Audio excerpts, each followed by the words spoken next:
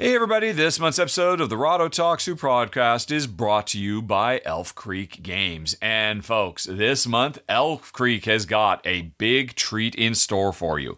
Until December 31st, the end of the year 2022, if you use a special promotional code in their online shop, you can get 10% off anything you see that strikes your fancy. And they've got a lot of really cool stuff. What's the code, you ask? No surprise, it's Rahdo. RAHDO. So use the code Rahdo when you're checking out and you'll get 10% off your entire order of Elf Creek goodness. And you've got until the end of the year, December 31st, 2022, to check out all the goodies. Another day is here and you're ready for it. What to wear? Check. Breakfast, lunch, and dinner? Check.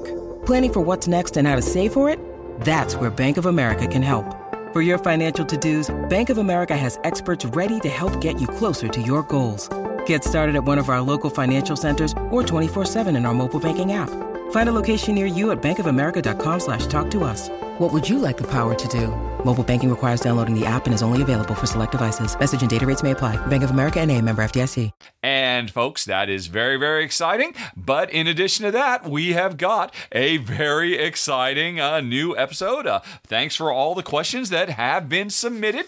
Like last month, I think the mailbox was a little bit barer than it has been in the fact, but we've still got a bunch of really fun stuff to talk about for this final episode of the year. And interestingly, before we get to that, I wanted to try something out because Spotify, I got the podcast on Spotify this year. And at the end of the year, Spotify sent out one of their Wrapped things, 2022 Wrapped. And I figured, what the heck? Let's take a look back and see what Spotify identifies as the interesting stuff that has happened on this podcast. So I will explore our Wrapped. Let's explore it together. Shall we?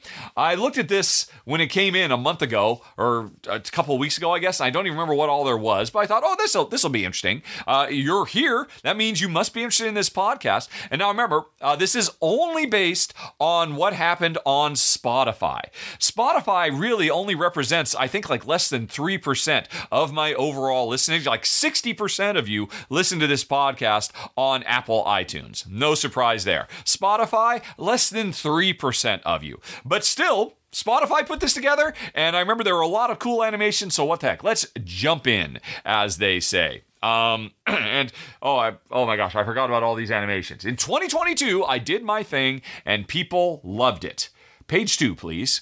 Alrighty, and then we will wait for that to animate, which, of course, if you're listening, you can't even see the pretty animations. They are very pretty. Okay, so first stat, I created, or myself and some of the contributors to the channel, created 9,328 minutes of new content. That is 99% of other creators. That's more than 99%. We're in the top 1% in terms of how much stuff we gave you folks. Actually, how many is that? 9,328 divided by 60 is 155 hours of content. Divided by 12 is almost 13 hours of new stuff for you to listen to every month. I don't know, is that too much? You tell me, folks. You know the way to contact us, questions@rahdo.com. If you have any feedback about this, I'd be interested to hear it. But anyway, let's move on to the next slide. Okay.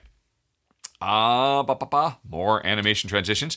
You can't hear us, but we're clapping. Oh, thanks, Spotify. Just let's stick to the facts, okay?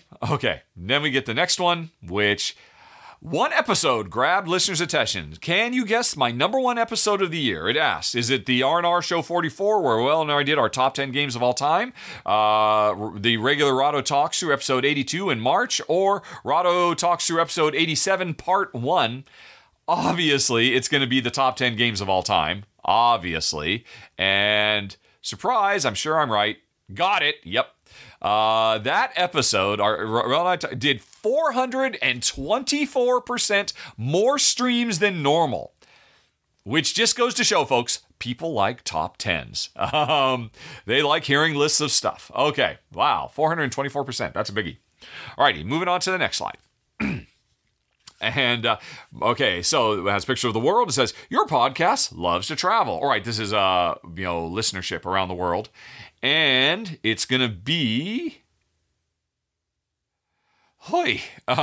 Okay, the podcast is heard in 41 countries. The top 5 countries that on Spotify listen to me are number 1, United States, number 2, Sweden, number 3, Netherlands, number 4, Australia, and number 5, Belgium, which is interesting. And now that's actually very, very different than the YouTube stats. I still think, the US is number 1, but at like only 30%.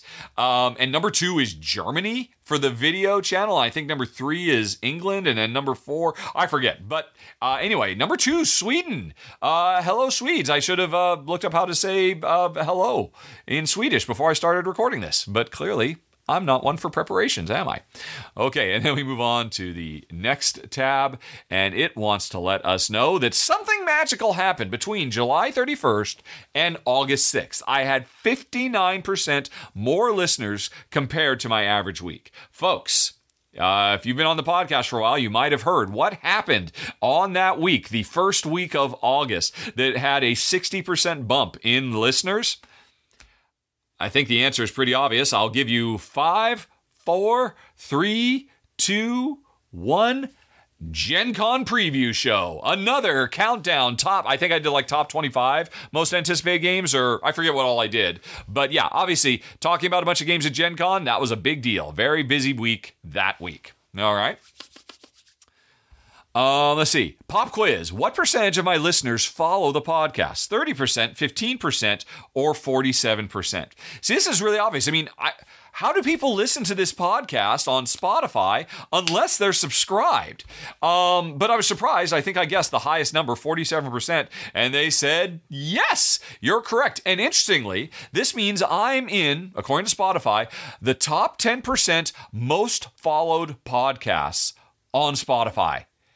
And that blows my freaking mind that I am in the top 10% most subscribed podcasts on all of Spotify. That's amazing to me. But it just means this must be a successful podcast. Who knew? I started out on a whim all those years ago because we had a stretch goal on a Kickstarter campaign. Anyway, though, continuing on to the next slide. What are Rahdo Talks Through's listeners like exactly? Let's talk about you folks. Did you know that you folks are... we're calculating the listeners' personalities, says the animation, and the answer is the listeners of this podcast are enthusiasts, predominantly, apparently. The listeners are super fans. When their favorite podcast releases a new episode, they're among the first to know, going above and beyond to show their support. Okay, that's nice. You know what I would have liked to have? Why couldn't they give us a breakdown of this? I mean, what are the other options? If there's the enthusiasts, I assume there must be the casuals. I'd be curious, how many of them are casual? How do they know you're enthusiasts? I don't know. Right. Anyway, let's move on to the next slide. Okay. After I get a drink of water and all the animations are finished, which of course you can see on YouTube, the podcast loves making new friends. Now, this was an interesting one. 71% of my listeners discovered me in 2022. Say hi. Now, I don't remember. I mean, again, this is Spotify. This is not the podcast in general. Of course, some of you have been listening for years, since the beginning, back when I used to do it in a really weird way. So 71% of Spotify listeners came on board in 2021, which means 30% of you were here before, which means I guess I did not start Spotify in 2021. Basically, when I switched over to Anchor, and that must have been now, I guess, 3 or 4 years ago. So what happened? If I was already on Spotify for 2 or 3 years, why in 2022, sorry, did I say 21 before? Why in 2022 did I get a 70% bump? I'm not sure. I hope they tell me. I don't remember if they do, because I looked at this stuff weeks ago, and I thought weeks ago was interesting, but now I forgot how long all these animations take. Okay, one episode attracted a lot of new listeners. The top 10 Gen Con must have. 10% of those 70% jumped on board with that particular episode. All right, so where did the other 60%? Give me more info, Spotify. I don't think they're going to, though. So they tantalize. They could tell me more, but okay. Then they want to know, have I been working out? Sadly, no. Ever since my foot went bad, I've stopped doing the exercise. Oh, I got to push the next button. But actually, no, that's not true. I did finally got out the... Oculus and did a first exercise last week in a couple of months. All right. Oh, wait, back to the slides. My podcast saw a lot of gains this year. A 52% increase in followers, a 19% in streamers, and 11% more hours. So, yeah, I mean, I think this year I must have put more stuff on the podcast stream that I could have been doing for a long time. It just never occurred to me, like the R&R show, and Grant's now I'm putting his episodes on the show as well, and the crowd sorcery. So all the new shows were an interesting and an 11% increase in content, but almost 20% increase in people streaming, but 52% increase in followers means that 30% of me have followed me but don't want all the new stuff. I don't know. I'm not quite sure what to make of this. But those are some numbers for the year in review. Finally, fans have something, you and my fans have something special. What does that mean? As we move on to the next slide, it means that I am in the top, I'm of 332 of my fans, which I assume means Spotify subscribers, put me in their top 10 podcasts. 219 put me in their top 5 podcasts, and 66 people on Spotify say I am their number 1 podcast.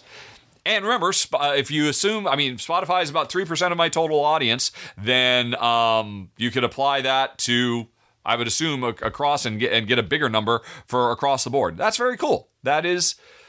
I guess you like what we're doing. But please, by all means, I can't do it, folks, if you don't send me more questions. Anyway, though, I think that was it. Oh, look at this. I can move my mouse around. There's a cool little animation. Thank you for sharing your podcast with the world, says Spotify. And I think we go on to the final slide, which was the way I could share it with people. And as I thought, all right. Oh, speaking of sharing, we've made something special for you. It's a little animated bitmap that I could post on social media or whatnot. Yeah, because I could have sent anybody to this. 111 episodes, 9,300 minutes, 41 countries, and an increase in 52% in my overall follower base on Spotify. And that's it, folks. That is the wrap up. I could share this. I've just shared it with you. It's saying, hey, you could share this. Made me think, I should just put this on the show. And you tell me, folks, was that interesting? I'm not quite sure, but it was something, and I needed something because we need more questions. The mailbox was a little light this month, so I figured I'd go on ahead and go with that. But folks, we got all that out of the way, and so now we're gonna get down to business.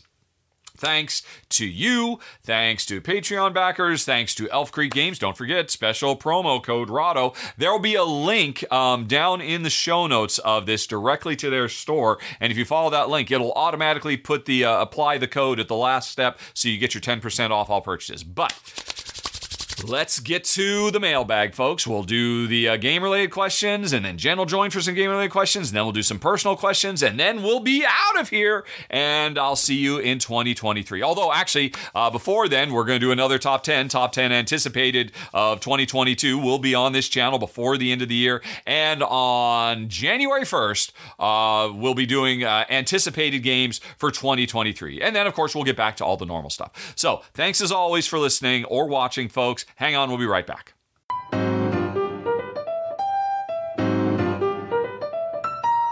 Okay, everybody, time for the question, starting with something from Elaine, or is it Elan? It's French for Alan. Anyway, Al says, I was listening to your podcast. At some point, you mentioned that in spite of all the contributors on your channels, you're still the person most listened to, even though you're trying to convince everyone to watch the other contributors. I would speculate the following. In the early days, years back, I was overwhelmed by the number of games to consider. You, yourself, had to sort through the games and select the ones you would review and those you would pass on. So, just knowing that you considered a game was enough for me to consider it. When more contributors... Sorry about that.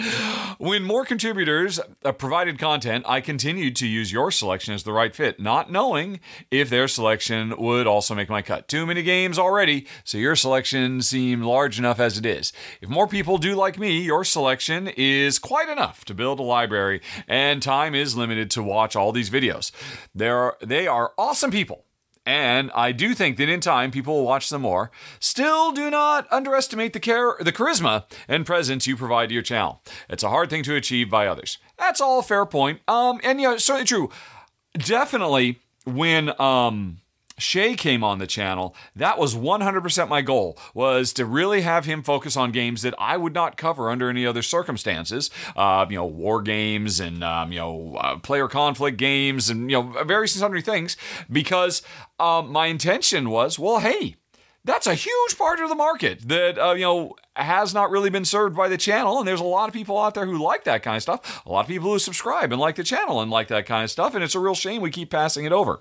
Now, the interesting thing is, over time, I think it's now been almost 2 years that Shay's been putting stuff on the channel, maybe even longer now.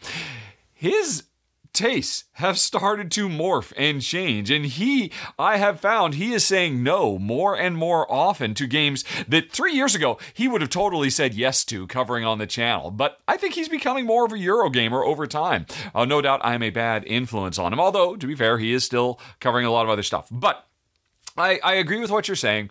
In part, that's, I think, what the monthly roundup helps with, because people can see, well, okay, what were the games that were covered? Well, oh, that sounds interesting. We should go check that out. Another thing I am actually starting to do more and more is appear in the final thoughts with Kimberly and Shay and Ruel and Amy and Maggie and anybody else who ultimately starts doing run-throughs on the channel as well.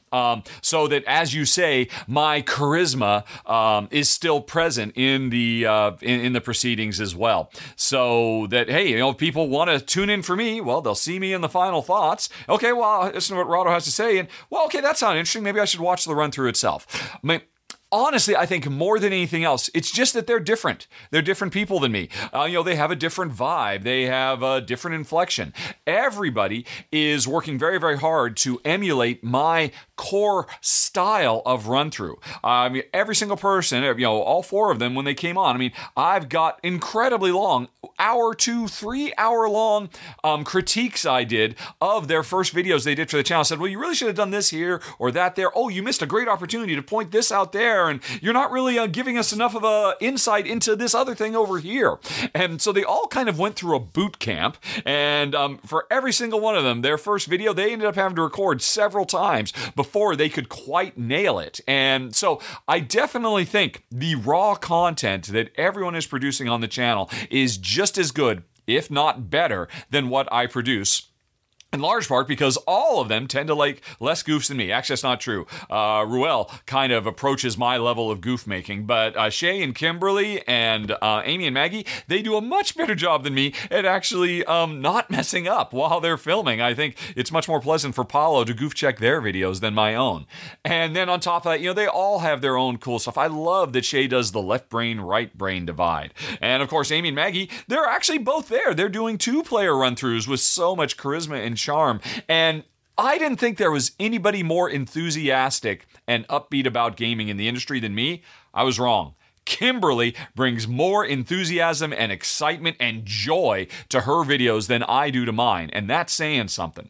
So I think they all have great strengths. They're all providing exactly what people need to be able to determine whether the game is right for them, because none of us are trying to teach how to play the games. All we're trying to do is let you know if the game would be right for you.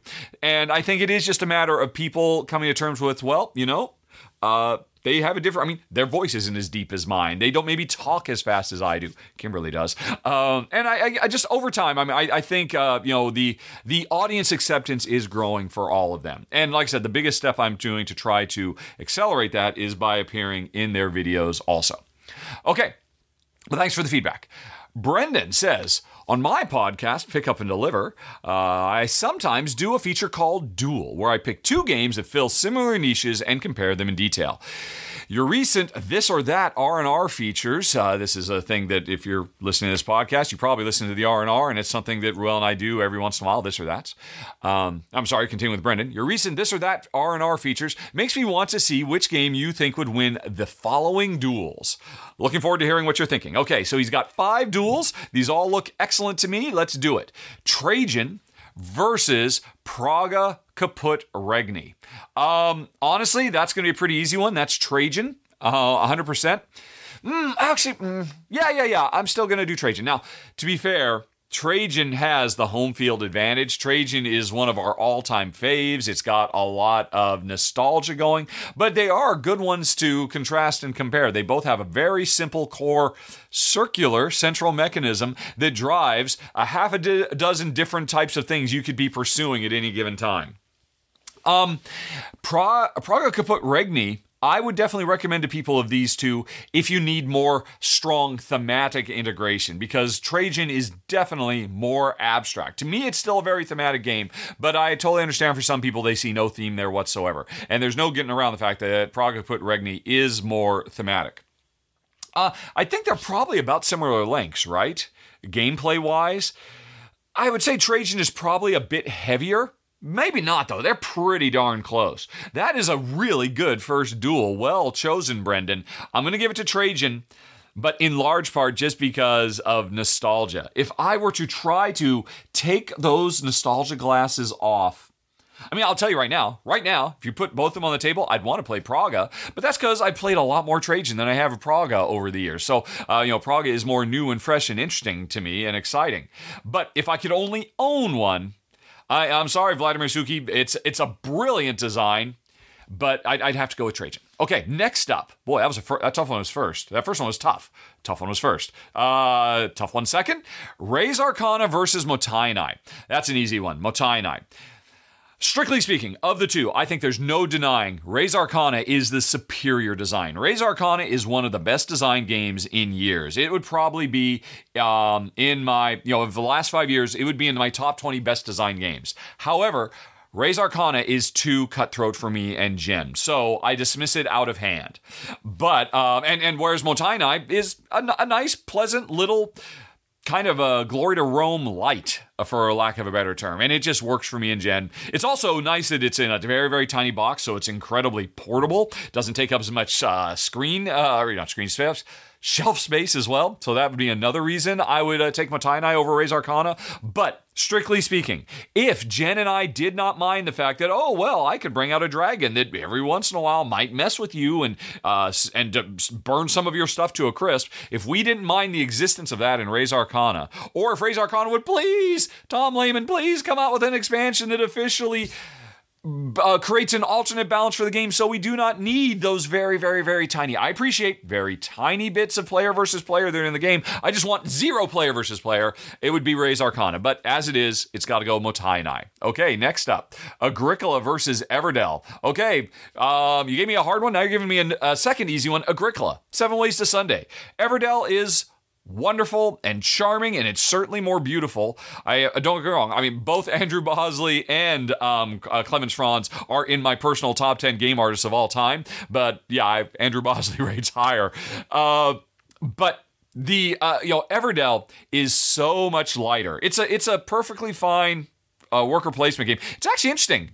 They're both just adequate at worker placement. Neither of them do anything really interesting with the worker placement mechanism that makes one stand above the other. But Agricola is literally probably at least 3 times heavier. And Agricola is still, to this day, even though it came out over a decade ago, still by far in the industry the best example of a long-term strategic Euro where you can be deciding, what is my final turn going to be before the game even starts? And Everdell is very much the opposite of that. Everdell is like, I'm getting all these cards, and I'm trying to create combinations between them, and I never know exactly what I'm going to get, and I might have to pivot. Whereas, Everdell is the ultimate tactical game. Agricola is the ultimate strategic game, and both Jen and I would take strategery over tactics. Okay.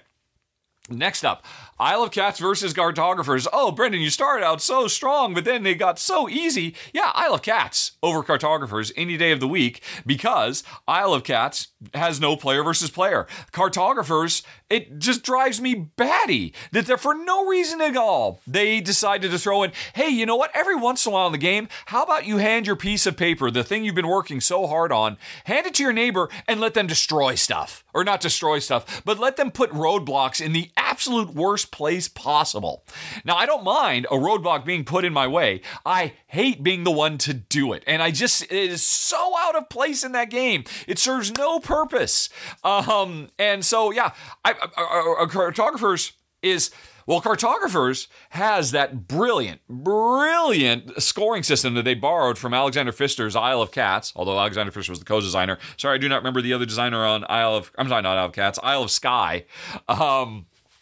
And, I mean, again, in terms of raw gameplay, I might rate Cartographers higher because of that scoring system. But it doesn't matter. Neither Jen nor I have any interest in playing it, whereas Isle of Cats is just about perfection. Also, strictly speaking, this should have been a comparison between Cartographers, which is a roll and write, and Isle of Cats draw and write, which, of course, was the roll and write version of Isle of Cats. But either way, the Cats win 7 Ways to Sunday because there's no unnecessary, haha, I get to screw with your crap. Alrighty, and then finally, oh, that's a good one. Okay, you started strong and ended strong, Brendan. London versus Wingspan. 2 of the greatest card game engine builders of all time. Wow. Okay.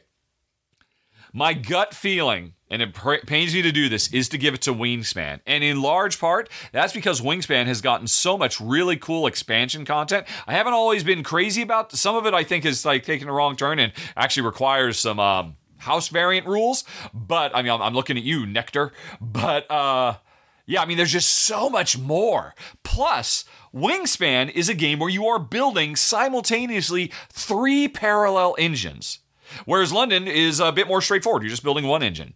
I mean, London is great. Don't get me wrong. And whether it's the original version of London or the newer version that got rid of the board, I love both of them very, very much. And I loved how pollution works, or it's not called pollution. It's, what is it called? Or is it called pollution? You know, the black cubes that you'll have to try and balance. And I mean, the engine building there is so great. And London has that wonderful element of, hey, I'm going to have to trash this card or discard this card to play this other card. It goes in the discard pile and it's exactly what you need. And I just gave you what you wanted. I mean, Wingspan, so London is definitely the more interactive game of the two. The only interaction in Wingspan is just races, which of course London does as well. So, I mean, if you want more interaction, or if you don't care for birds, it's going to go for London. But if I could only own one, and this pains me because I love London a lot, but if I could only own one, I would go with Wingspan. But in large part, that is because Wingspan has so much additional content that has been made available. I mean, heck, the new Asia expansion just came out. I can't wait to try it. So, yeah, that would be it. Good one. Hey, Brendan, make this a monthly on the podcast. That was fun. Alrighty, let's move on. Jerry says, what are our favorite 2-player, lower player count Christmas-themed games? Oh, man, Jerry, there are not very many to speak of. You know what? Let me go on ahead. There's got to be a way to find... I mean, I know one. I can think of one Christmas-themed game that we actually own. It is Ugly Christmas Sweater. Let me go over to the Board Game Geek. Ugly Christmas Sweaters. It came out in 2020, and it is excellent. Really, I mean, that rarest of things, a trick-taking game that Jen and I genuinely enjoy. And I've not played at higher player counts. I assume it plays well there too, but it plays fantastically at 2. So, I mean, that's it. But let's see. Let's go since we're on Board Game Geek, holidays, Christmas, and then let's sort. All right. Oh, I'm zooming. All right, we need to zoom out a little bit. There we go. I would like to see linked games that are holiday Christmas now. Sort by Board Game Geek ranking. Love Letter. Oh, I guess, is Christmas in Love Letter? I guess there must be a Christmas version of Love Letter. They must be referring to that. But no, I mean, Love Letter is terrible for 2, so no.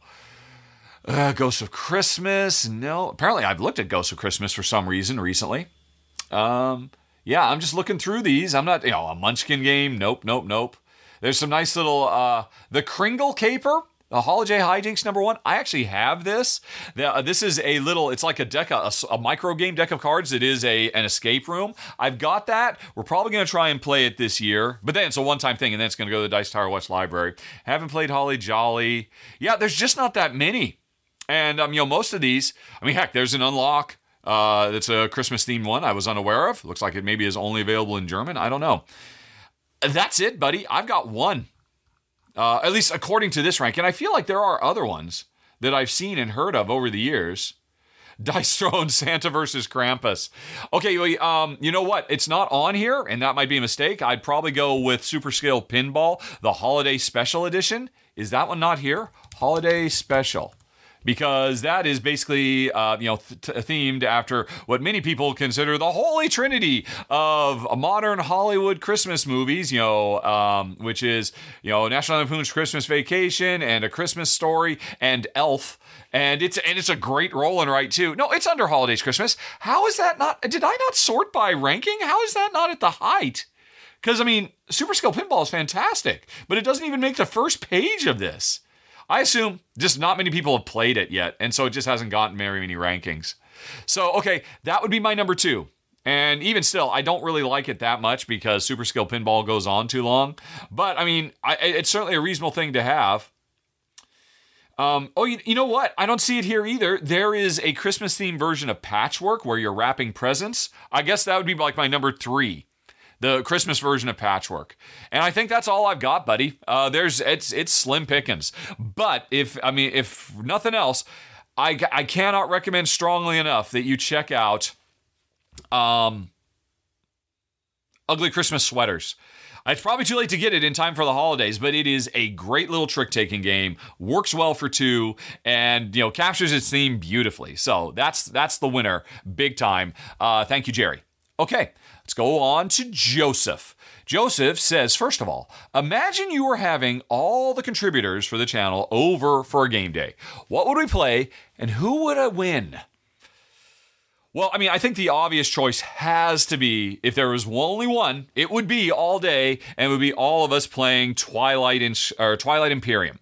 Because it's Shay's number 1 game of all time. It's Ruel's number 1 game of all time. I know that, Kimberly rates it very highly as well. So all 3 of them love it. And myself and Amy and Maggie have never played it. But I very much want to give it a try someday. And I suspect Amy and Maggie very much want to give it a try as well. They did do Twilight Inscription. So I'm sure everybody'd be down for it. That would be the one game we would spend all day doing this. And who would win? My bet is going to be Shay. And my number 2 is probably going to be Ruel because both of them rank it as their number 1 favorite game of all time. And I'm going to say Kimberly probably comes in 3rd because she's experienced with it.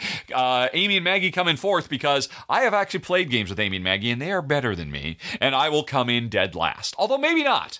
Because if there's one good thing I'm good at, it is negotiation in board games. I very rarely get to do it. I might really blossom. Who knows? But if there were going to be one, it would be an epic all-day Twilight Imperium. And man, just talking about it makes me want to do it. Hey, after that, if there was time, let's do Sidereal Confluence. Because, another one of the same kind of thing. Because I never get to play group games with big groups of people. If I got a big group of people, I want to cover these I want to try these games that I've always wanted to give a go that don't work well with 2. Okay. Next up, Joseph says, which run-through am I most proud of and why? Wow. Ooh. Okay. The first one that pops into my mind is actually my run through for 5 Tribes because I got that game changed.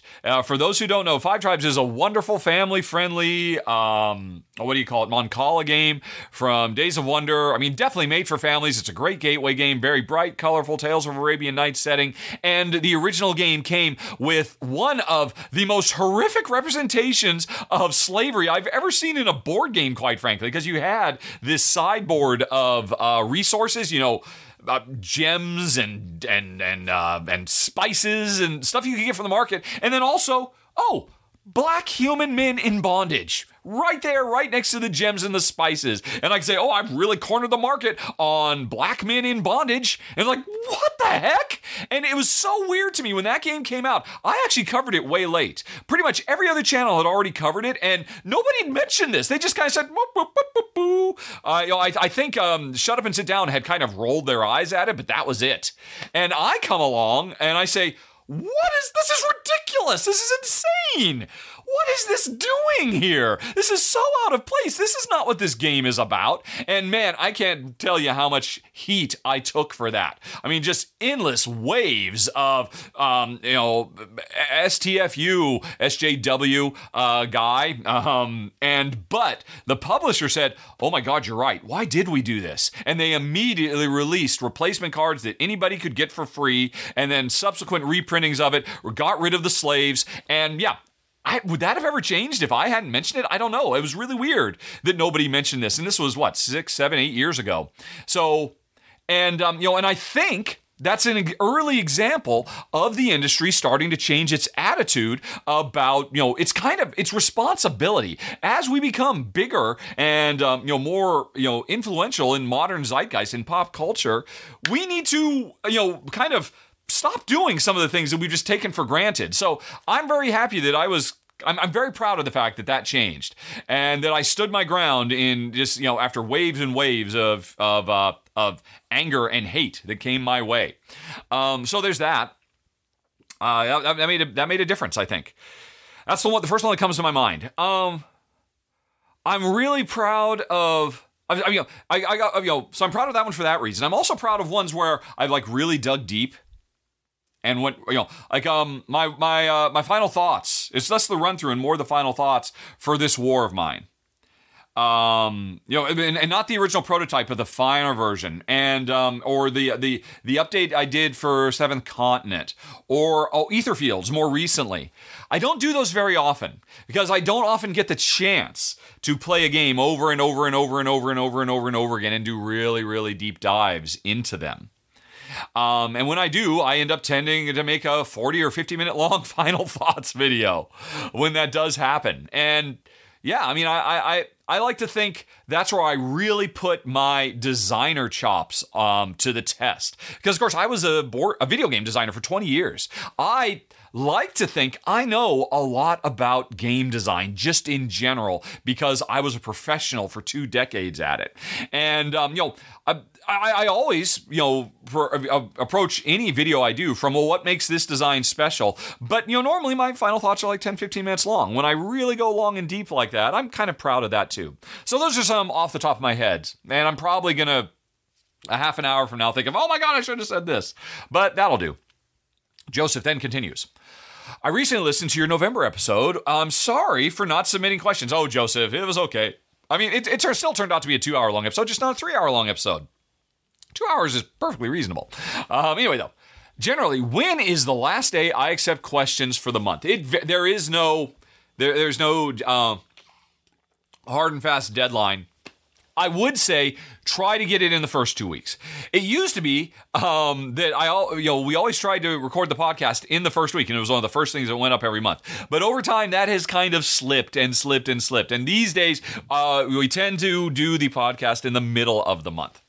So, I mean, for instance, I am literally recording this on December 15th, and I'm hoping that I'll get this posted by the 16th or the 17th, depending on whether I can get Jen to sit down and do her second half of the podcast today. It might be tomorrow. So, yeah, in the first couple of weeks, before the 15th, let's say, give or take, is probably a pretty safe deadline. And then finally, does Shake That City replace Tiny Towns? Does it make sense to have both? First of all, yes, it 100% makes sense to have both. If you like one, you are very much going to like the other, I think. Maybe not. I mean, Shake That City is a lighter game, definitely. There's not quite as much complexity to the goings on, and and there's not as much variety. I mean, one of the most beautiful things about Tiny Towns is every time you set it up, you draw different cards that represent what the different buildings do. And Shake That City doesn't have anything quite like that. Oh my God, I wish it did. That would be amazing.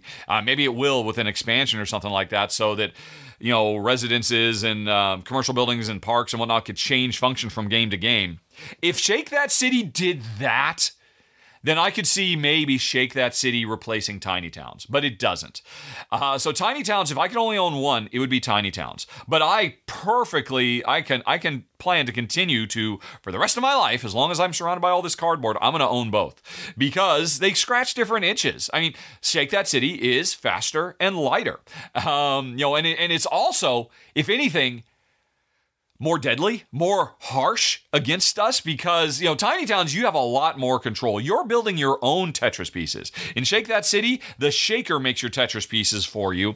And, sometimes it goes your way. And sometimes, Shake That City really can make you just groan in agony in a good way when it really puts the screws to you. Tiny Towns can do it as well, but not as much. So they both give different, they're both about building, tile laying to build cities, although one of them doesn't have tiles, but, close enough. And I love both of them. I keep both of them. But but if I could only keep one, getting back to that duel thing from Brendan earlier, it would be Tiny Towns. Unless Shake That City gets an expansion that that would be, oh my gosh, so incredible. Anyway, though, let's continue on. Lance says, I have a couple questions about Marvel Champions. I will do my best to help, Lance. First, I have the base game. Haven't played it yet. I am planning on playing soon. So I was wondering, what thoughts do you have for the first expansion, or what thoughts have I on the first expansion to consider getting? Well, don't rush it. Don't rush it at all. Seriously. My advice is do not get any expansion. Do not get any additional heroes until you've played that game 15 or 20 times. Because you have so much variety in that box. 5 different heroes, 3 different villains, and 4 or 5 different side schemes. There's so much mix and match in that game. And quite frankly, the game is never better. Everything that has come out, every expansion, none of them has been as good as what came in the original box. So, use that box well. Really, really explore all its nooks and crannies, get super familiar, start playing with deck building and all the rest of it. So don't rush out to go and get one. But obviously, do eventually get one. And, just in terms of monetary value, you're going to be better off getting one of the big boxes rather than just a bunch of little things. So, what have we got? We have got Rise of the Red Skull, the new X-Men one, the Guardians of the Galaxy, and the Spider, right? There are 4. Am I right? Let me double check that. Marvel Champions. I'm pretty sure that's right. I'm not forgetting anything. Let's just come back over to the Board Game Geek. Righty. What have we got? We have got, Red Skull, Galaxy's Most Wanted, DTT. The Mad Titan. Oh, right. Oh, the Mad Titan. There were 5. I was forgetting one. The Thanos Mad Titan one, Sinister Motives, which is the Spider-Verse one, and the new one that just came out with, the mutants. So, let's do a top 5 countdown, shall we? Coming in at number 5, the worst of the worst. I hate to say it, it's going to be the Guardians of the Galaxy one. Whatever the name of that one was. And it's not that it's bad at all. It is the most extreme and to this day egregious example of really bad it's hard. It's too hard. Most people who are super duper diehard experts at Marvel Champions say, wow, some of these villains are kind of broken. They're a bit over the top. And it would be a terrible, frustrating mess for you to jump right into. That would be the last one you should get, unless you just really love the Guardians of the Galaxy so much, because it's just totally messed up in terms of difficulty. So that would be at the bottom of my list. Number 4 would be, I'm going to say the newest one, the Mutants. Although, I'm only saying that because I haven't played it. Because, spoiler alert, folks, I have gotten rid, I'm getting rid of all of my Marvel Champions stuff. No, that's not true. I misspeak. I'm getting off the Marvel Champion bandwagon. With this new release of whatever it's Mutant Nemesis or whatever it's called, all the mutants are coming. You're getting Wolverine and Storm and Cyclops and all that. Here's the deal. I got Nemesis. Oh, what is it called now? That is going to drive me nuts. Mutant. It's called Mutant Genesis, not Nemesis, Genesis. I started playing it. Let's see. Have I actually put a note here in Board Game Geek? No. Oh, right. It's not showing on this list. Let's go over to this list and see if I put in notes. Cool design elements as always, but this seems to be the final nail in the coffin of the original game's attention to verisimilitude. Here's where I get off. This is going to be just me. I don't think anybody else, it seems like I've seen almost nobody else ever care about this. But one of the things that has always made this game so special to me is the attention to detail of focusing on the hero lives and the private lives of these heroes. And now, strictly speaking, the X-Men and Guardians of the Galaxy, they don't really have private lives. They don't have secret identities as much. So it kind of makes thematic sense in both of these that they pretty much just kind of ignore, hey, well, what is Kitty Pryde's off hours like? I mean, because there's almost no alter ego stuff, and they just seem to be over time ignoring this less and less and less. And at the same time, they're also ignoring what I think makes the game so special, the fact that these don't feel like just single battles from a comic book issue. They feel like multiple mini-issue epic storylines that, and that's the way the mechanisms work in the game. That's the way the designs of the earlier adventures were. And I looked at the Mutant Genesis stuff and like, oh, they're just completely ignoring that. And they didn't have to. And so if you care about, like I said, verisimilitude, it's really bad for it. Again, if you love X-Men, though, you have to get it. It has to be your first one because it does a really great job of the X-Men. There's another thing that I was really shocked by. The very, very first mission in Marvel Champions Mutant Genesis features an attack on the Capitol that looks exactly like the January 6th riot, but it's just supervillains storming the Capitol and trying to kill and kidnap senators rather than patriots doing it. And like, wow, I appreciate the bad timing, the bad optics, but when I sat down and started to play this and like, whoa, there are literal cards here of senators hiding under their desks and fearing for their safety. I'm like, oh shoot. Sorry about that. I just pushed the wrong button. I'm like, oh, I do not like that at all. They really should have gone back to the drawing board on that. I mean, so I've had similar things like that happen to me back when I made video games as well. Bad, unfortunate timing with content we had in the game. And honestly, I think it would have been worth their while to say, hey, let's eat the cost we paid for the art on this and re-theme this so it's not set in a literal attack on the United States Capitol trying to kidnap and kill United States senators because we don't agree with what they're doing. Yeah, that was... Ugh. All right, but I've heard nobody else complain about that, so if that doesn't bother you, hey, don't worry about it. But, I can't speak to its gameplay because I started playing the first one and realized, this just doesn't sit well with me, and so I walked away. But anyway, that's why I would put it, I would almost put it at the bottom, except, again, there's no way it can be harder and more unfun to play than some of the stuff that was in the Guardians of the Galaxy one. So after that... then we get to the good stuff. We get to the ones, we got the Spider-Man one, the Thanos one, and the Red Skull one. The Thanos one, Mad Titan, has by far the best single adventure that has ever appeared outside of the core main box of the game. And probably, I would say, even better than the core box. That is the one that I will not spoil because it's kind of a surprise in the storyline. So I'd probably put Mad Titan at number 1. I would probably put Spider-Verse at number 2 because Spider-Verse did the most to really focus on, to bring into focus it's kind of a mix. Spider-Verse has some of the coolest things and also some of the most frustrating things.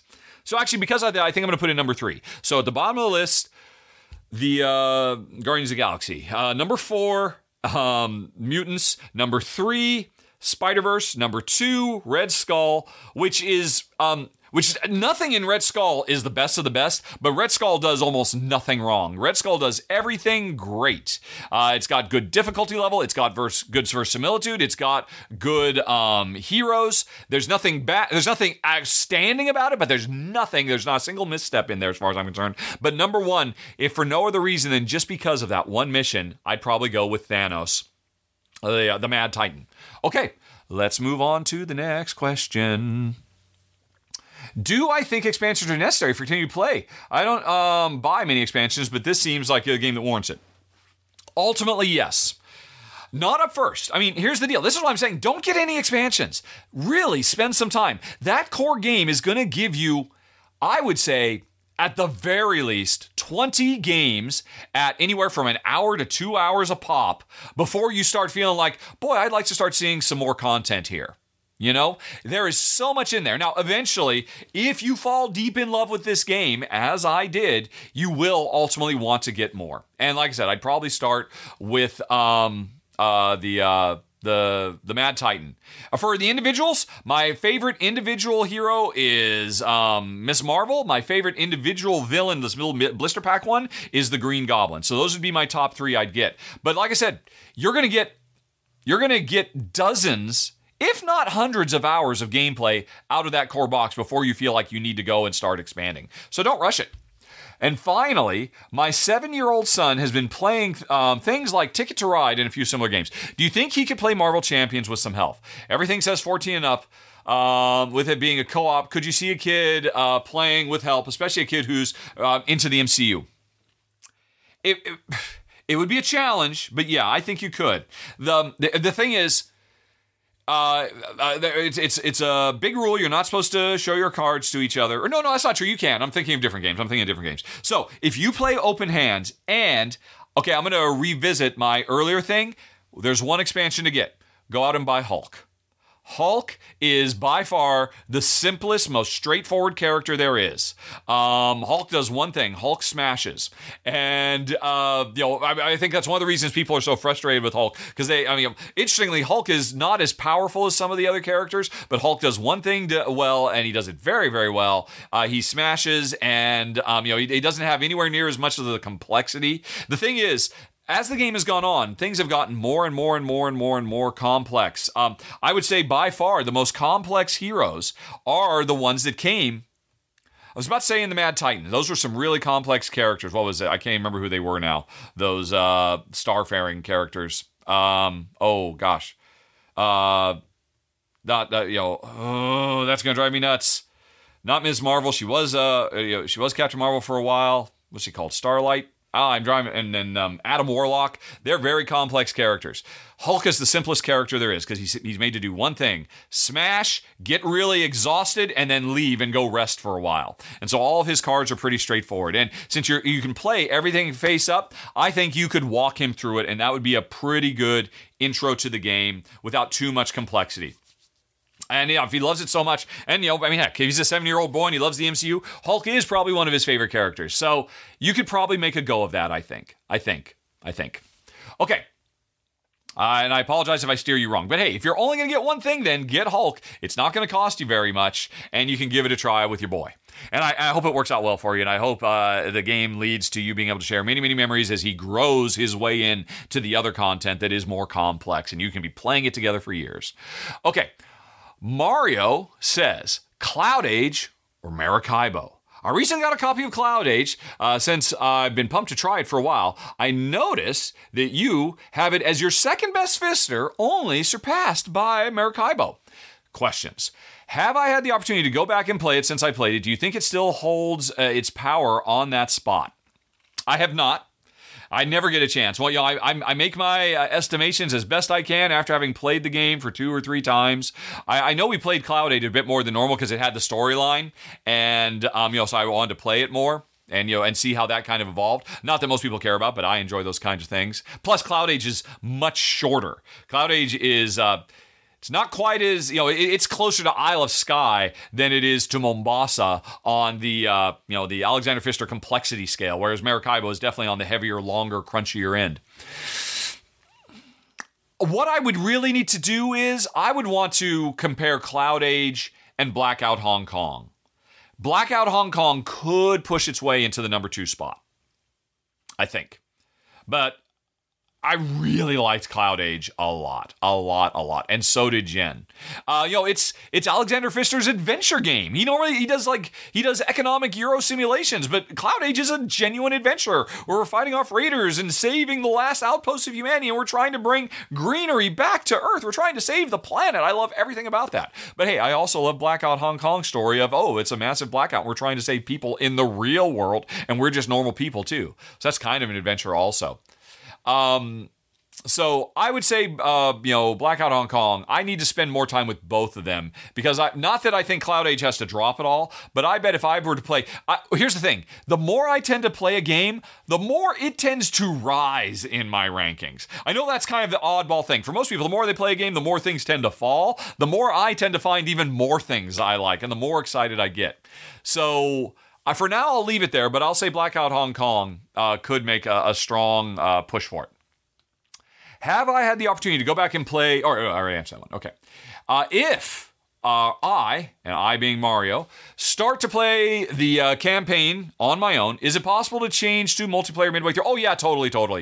I mean, you have to understand, the campaign, I don't remember, was it 6, 8 chapters? All it means is every time you play the game, you're playing just a standalone version of the game, and it's just, hey, based on what happened in the previous game, some different features were turned on. Oh, did I meet this character? That character now goes into the deck of cards. And that next game could be another solo game or it could be a multiplayer game. It could totally let you switch back and forth. But understand, this is not like, a big epic adventure game like Gloomhaven or Pandemic Legacy or something like that. This is just, hey, if you want to play through the story, it's whatever it is, 6 little chapters where simple things are being added, or I forget, were there any things removed? I think there's just more and more things were added as different cards get swept in. It's a very light story. It's just kind of a fun way to say, hey, if I'm going to play the game 6 times, do I just want it to be 6 standalone games, or would I rather it be 6 games that the game involves and changes a little bit based on my choices? Obviously, I'd rather do the latter. What do I think it misses to be better than Maracaibo? Ooh. Well, Maracaibo, ultimately, it can't compete because Maracaibo is a deeper, richer, heavier game. Maracaibo is just about the perfect sweet spot for me and Jen. Crunchy enough, but not too crunchy. Like Vita Lasarda games tend to be a little bit, go past our sweet spot. And Maracaibo is just right there. It's why it's I think Maracaibo's in my top 30. Plus, let's not forget, you can now play Maracaibo cooperatively as well with the Uprising expansion. So that makes it even better. I mean, Cloud Age can't compete when it comes right down to it. But, I could imagine an expansion for Cloud Age that would bring in it needs a bit more crunch. It needs a little bit more going on. Cloud Age is a simpler game. And that's not a pejorative at all. It's just Jen and I, it's not in our sweet spot. So it would need to have a crunchier crunch.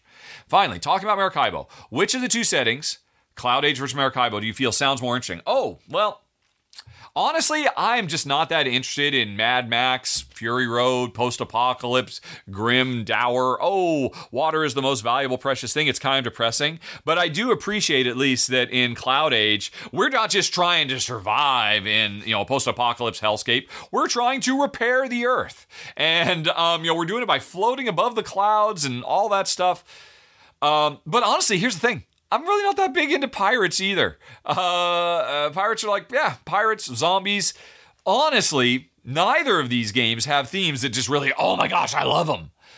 I like Renaissance era European goods management, city building, or not even have to be European. It could be, it could be Asia. It could be the Americas. It could be, anywhere. But I like building things. And really, Cloud Age and Maracaibo, they're both really kind of at their heart adventure games. They're more about swashbuckling and daring do and having adventures and they're more narrative driven.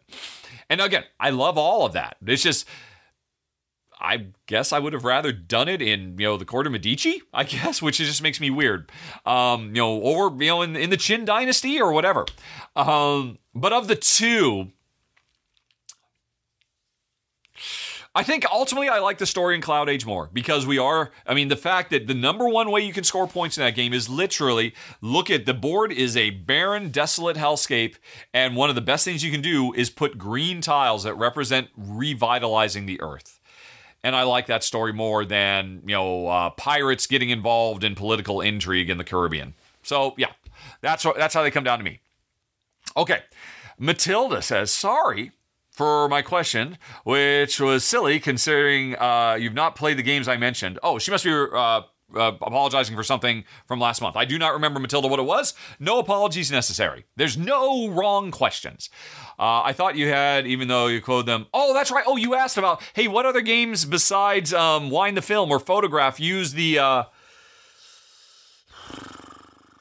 Bonanza hand management system that's so brilliant? And I just couldn't think of any off the top of my head, and I suggested going, no, it's just totally fine. It was perfectly reasonable to you to assume. I mean, I should know.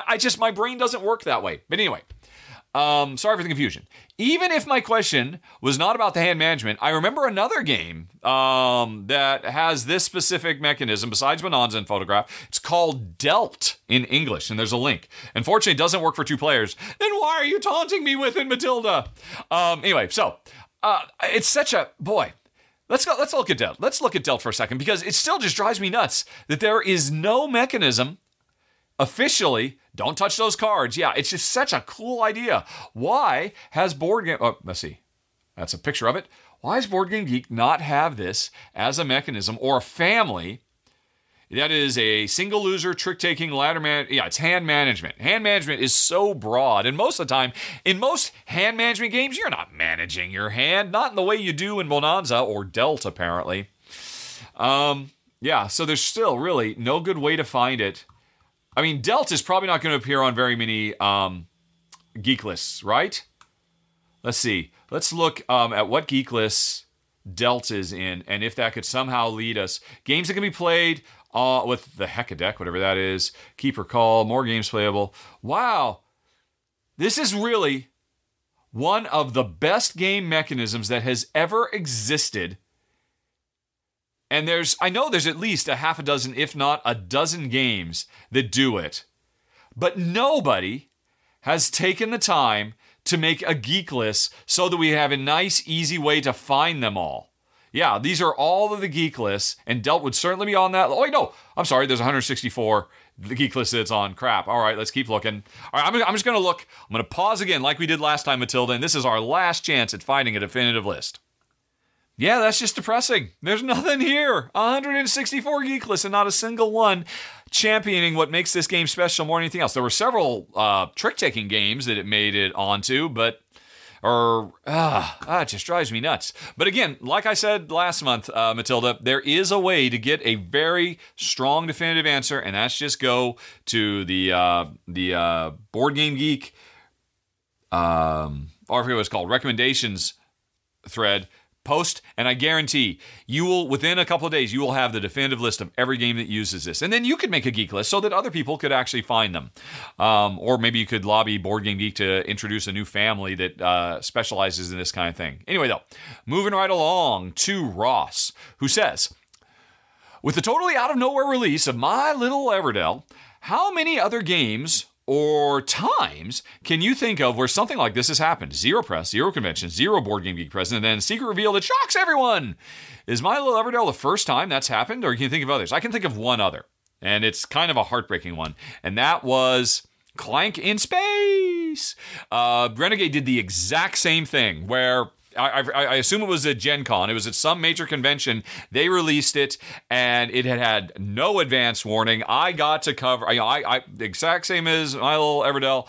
I got a copy of it a couple weeks early, was able to film it so that the day it was announced was the day that it was for sale at Gen Con, and nobody knew it was coming, and Clank, of course, was a huge popular game, and this was a very, very cool spin-off that was really great in its own right. And so that's the one other time I can think of it. And oh my God, that went so badly. Because in that case, Renegade hadn't said anything about what the game was, but said, oh, we're going to have a big announcement at Gen Con. It's going to be amazing. It's going to change the world. It's going to be the best thing since sliced bread. You can't wait to see it. And so they really hyped it up.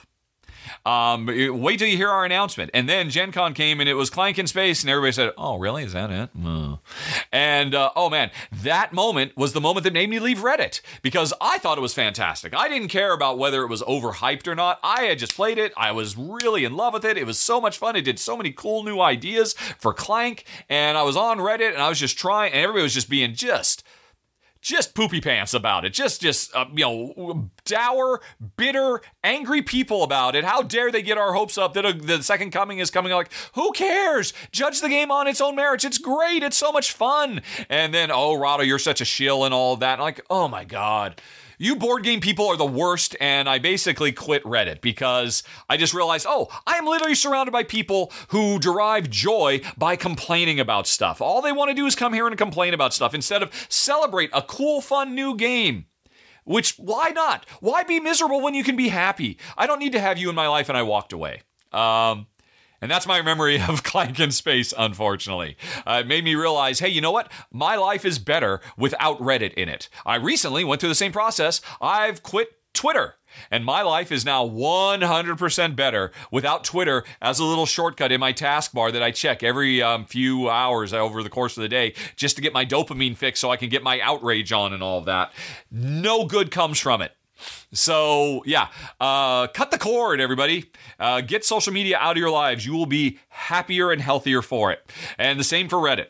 Not Board Game Geek, though, because Board Game Geek works really, really hard to maintain an overall positive, upbeat place. Anyway, though, so my Clank in Space is the other one. And now, the other one I can think of is Stonemaier Games does this fairly regularly, where, they will just all of a sudden announce, hey, here's a completely new game. We've never told you anything about it, and here's some videos for it, and it's for sale right now. Although they don't do it at a convention, it's for sale on our website right now.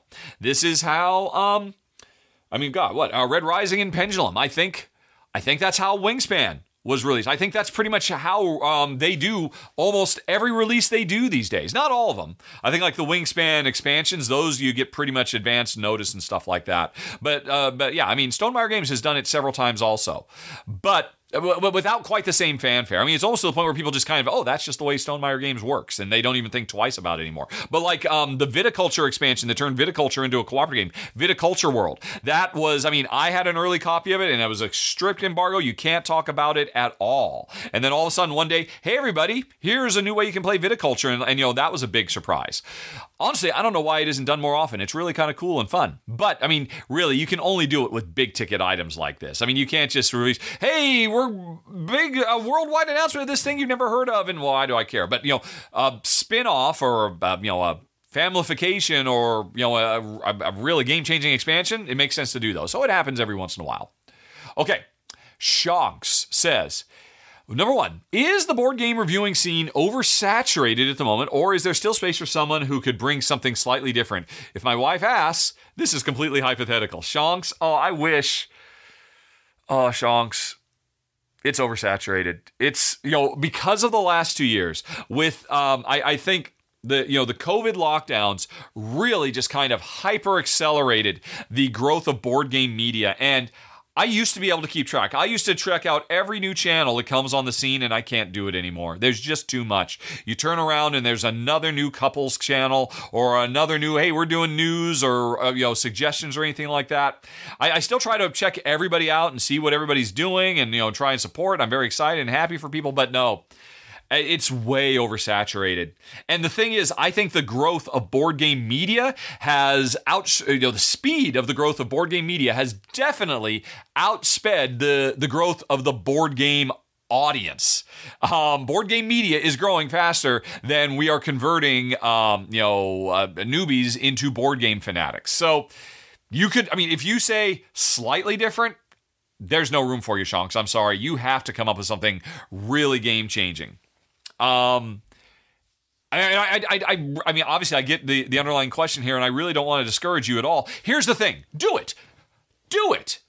You have a smartphone, I'm sure you do, that has a good enough camera and has a good enough microphone. Do not invest anything. Use your smartphone, maybe buy a tripod for your smartphone. Don't make my mistake of filming for your first 4 years without holding your smartphone in your hand. That was a bad idea. Get one of those $10, clip tripod things, with the bendable arm, and that's all you need to start filming something, and just see what you can come up with. But don't expect anything. Do it because you'll think it will be a fun hobby. And then be happy if you get 50 subscribers in the first 6 months. Be happy if you do. I think that's the best you can hope for. I'm so lucky that I got in when I did. If nobody had ever heard of me and I were trying to make a start now, I don't think I would make a splash at all. It's just the competition is way too high. So a slightly different, I don't think it's going to do it. And that's not to say don't do it anyway. You'll find an audience. You will get you will get satisfaction, but you have to think of it as a hobby, not as what so many people think. Oh my gosh, I can start doing this and it can become my career, like Rahdo or Rodney Smith or Tom Vassell or there's you can count on two hands the number of people who literally shut up and sit down. It's everybody's trying. Nobody's going to make it. When it boils right down to it, but you do it for fun. But yeah, we're way oversaturated.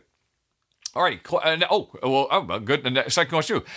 How much does quality matter starting out? Your early videos are holding a camera in one hand as you play talk with the other in natural lighting. You've definitely come quite far since then. Thank you. Do people have to start at your current level of quality, or how do you feel the community is more forgiving if there is something new, entertaining done with it? I think you have to. My level of quality I start out with would be totally unacceptable now. But you do not have to go out and buy $1,000 or even a $500 or even a $200 camera. Your smartphone is good enough. If you've got nice, I had the benefit of filming in Malta, where we had 320 days of nonstop, incredibly bright, beautiful sun to light everything. You got to have good lighting. And so, to be fair, that if you are in a colder climate, if you are in a dark room, you might have to pay $50 to buy some box lights.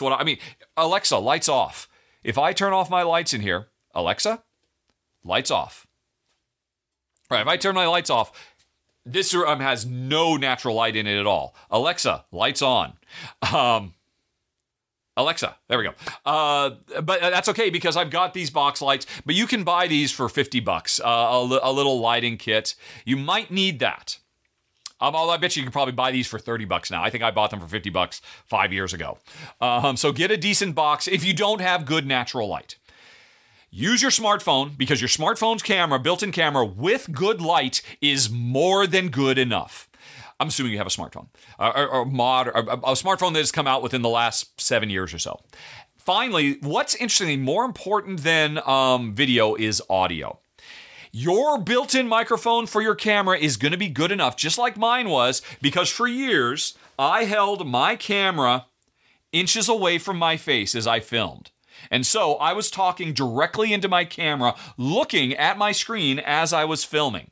It was just total random luck that's how I happened to start. But that meant, if you go back and listen to my early videos, they look like garbage, but they sound okay because I had a good quality microphone inches from my face. Now, if you're not going to do that, like I said, if you're going to give yourself some kind of tripod so that the camera isn't all shaky, and then maybe you're not going to have your mouth close to the camera, then the only other thing I could suggest buying, equipment-wise, would be one of those wireless mic sets you can get that plug directly into whatever you have, an iPhone or an Android, that basically lets you walk around and just clip a little lapel mic on. Get one of those. Again, you can get those for $20 or $30 on Amazon or wherever you want to go. Get one of those to ensure you have good quality audio. Your camera phone will be decent video. You might have to get some lighting. That you should not invest anything more than that, and that shouldn't combined cost you more than $60 or $70. Do not spend more than that. Unless, of course, you don't have a smartphone. In which case, get a smartphone with a decent camera. Alrighty. 3, how much narrative is too much? Okay, so we're done with that. We're talking about stuff. How much narrative is too much? I assume you mean in games, not in video making. For instance, Sleeping Gods versus Gloomhaven. Okay, yeah, that's in games. My father's work seems to push the boundary. Can too much story pull you out of a game, even if it's well done?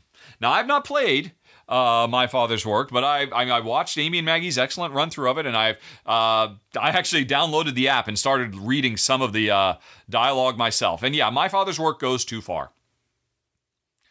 I'm not the best person to ask, though, because honestly, this gets back to the question we were talking. Was it Mario who was asking earlier about the narrative campaign in Alexander Pfister games like Cloud Age and Maracaibo? To me, that's all I need. I just need the slimmest, thinnest veneer of story to pull me from one chapter to the next. Because ultimately, To me, the more interesting story is the story that evolves on the table based on the choices I make, based on the choices Jen makes. And like, oh my God, I can't believe you took that. Or, whoa, how did you do that? Or look at what I did. To me, those personal stories that evolve from the gameplay are what's really special. And no amount of fantastic Nebula award-winning writing can compete with that. Now, that said, I certainly enjoy that too. I would certainly say it's interesting. Gloomhaven is on the lower end of it. I mean, because they didn't really do anything with branching narratives. They did in the expansion, and I guess they do in Frosthaven as well now.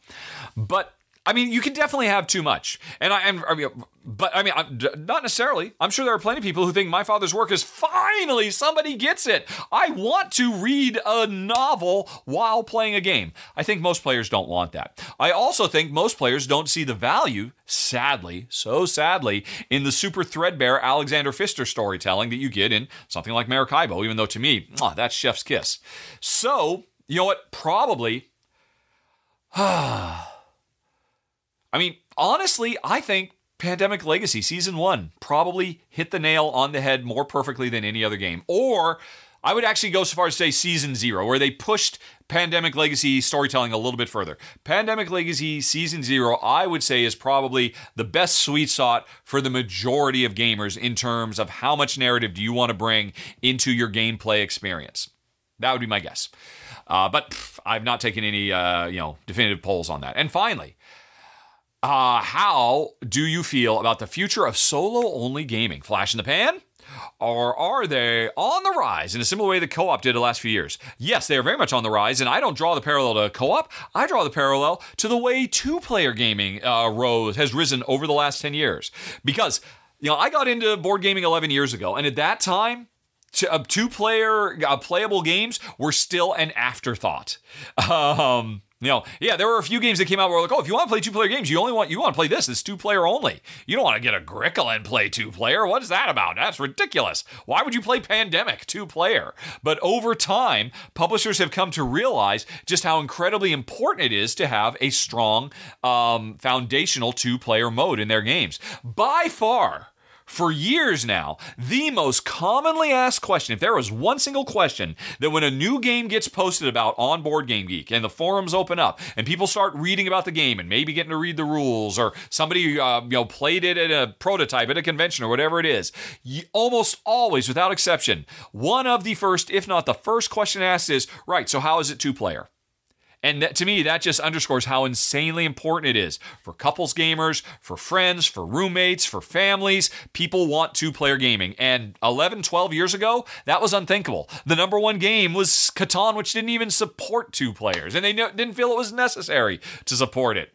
That's where solo is now. Because nowadays, if the game says when it gets on Board Game Geek, hey, it supports a solo mode, the second most common question is, how's the solo mode? Solo mode is exploding in popularity in the same way two-player, and I'm so happy about it. To me, that's incredibly exciting, and it's always just so insulting when you see some people come along and say, what is wrong with you? Why would you want to play a board game by yourself? That defeats the whole purpose. And to me, that's like, well, why would anybody do crossword puzzles solo? Why would anybody play Sudoku solo? Why would anybody play a video game solo?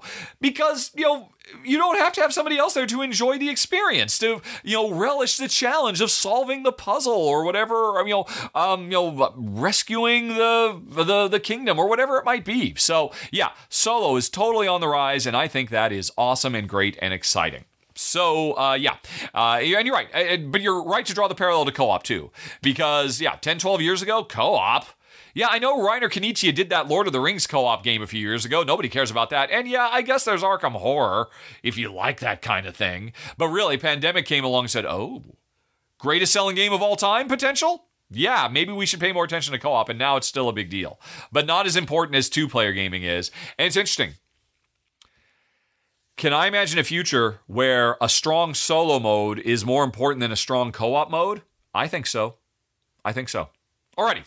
Anyway, though, folks, that's it for game questions for me. But hang on, we'll be right back with Jen and some more game questions. And then after that, Jen will stick around for the personal questions. So we'll be right back after this. When you need mealtime inspiration, it's worth shopping Kroger, where you'll find over 30,000 mouth-watering choices that excite your inner foodie. And no matter what tasty choice you make, you'll enjoy our everyday low prices, plus extra ways to save, like digital coupons worth over $600 each week. You can also save up to $1 off per gallon at the pump with fuel points. More savings and more inspiring flavors make shopping Kroger worth it every time. Kroger, fresh for everyone. Fuel restrictions apply. Okay, folks, we are back. It is the next day. I was not able to convince Jen to continue in a timely fashion, but that's okay. We've got some more game questions, starting with Joseph, who asks, do you prefer playing one long game or a collection of smaller games in the same time frame? Ooh. Depends on the game, I think. In general. Would you rather play a big hour-and-a-half or 2-hour game or to completion, or would you rather play 2 or 3 smaller games? I think probably a longer game, because I think I am a longer game player. I mean, I like doing the longer planning thing. So okay. I think I probably get more enjoyment out of seeing my efforts come to fruition. Okay, doke. All right, there you go. You must have already answered it. Nope, didn't ask me. Asked you. Oh. Mario says, I wanted to go to Essen Spiel this year, but things didn't work out. Next year will be. Having this, I wanted to listen to your comments on a few topics. Where to stay and how to better move during these days. Ooh. It's hard for us to say because we just stayed with a friend. In the nearby town of Dusseldorf. Yes. And who was also going to the thing. So we all got in the car and drove there and then drove home and played the games that we picked up that day. So, I don't know, have we ever? Yes. First time we went, we were in our bongo and we stayed... in the nearby parking lot. Was it in the parking... No, it was in a campground, wasn't it? No, I believe it was in the parking lot. I'm pretty sure it was in a campground. I remember because it was a ways away and it was kind of under a bridge. But that was just to get back to the parking lot. All right. Okay. Yeah, I think we stayed. We had to get a special spot in the parking lot because we had a van, and so we had an extra height vehicle. Mm-hmm. But yeah, no, we stayed in the parking lot. Okay. Yeah, so we've never... Very sexy. Yeah, we've never stayed in any of the nearby hotels, and unfortunately cannot give any advice there. Yeah, the closest thing is we went to a party, I think, that Earcles put on in a hotel nearby. Yeah. But yeah, that was just a party. It was a very nice party. Yep. So, I mean, I think I've used the trains there once because one year I flew in to some faraway city and then had to take the train. But yeah, I'm sorry, Mario, cannot help at all, but I'm sure there are plenty of people on Board Game Geek who could give advice. And remember, the first year we went, that we stayed with David and Jen, and they lived in a castle and had their Great Dane. Yep. And their little fuzzy dog. Yep. Wizzywig, I think. And they lived in Belgium or someplace very far away. And so we again... So it was a very long drive every day. Them. Yeah. Yep. Do you think working or volunteering on a booth is a nice idea? How to look for it? I have never done that, but Jen has kind of done it adjacently because in many of the years we went there, Jen would avail herself of the kindness of strangers who would let her set up a table in their booths, and so you were surrounded all day long by lots of volunteers, so I thought you might have observations about that from your dealings with those volunteers.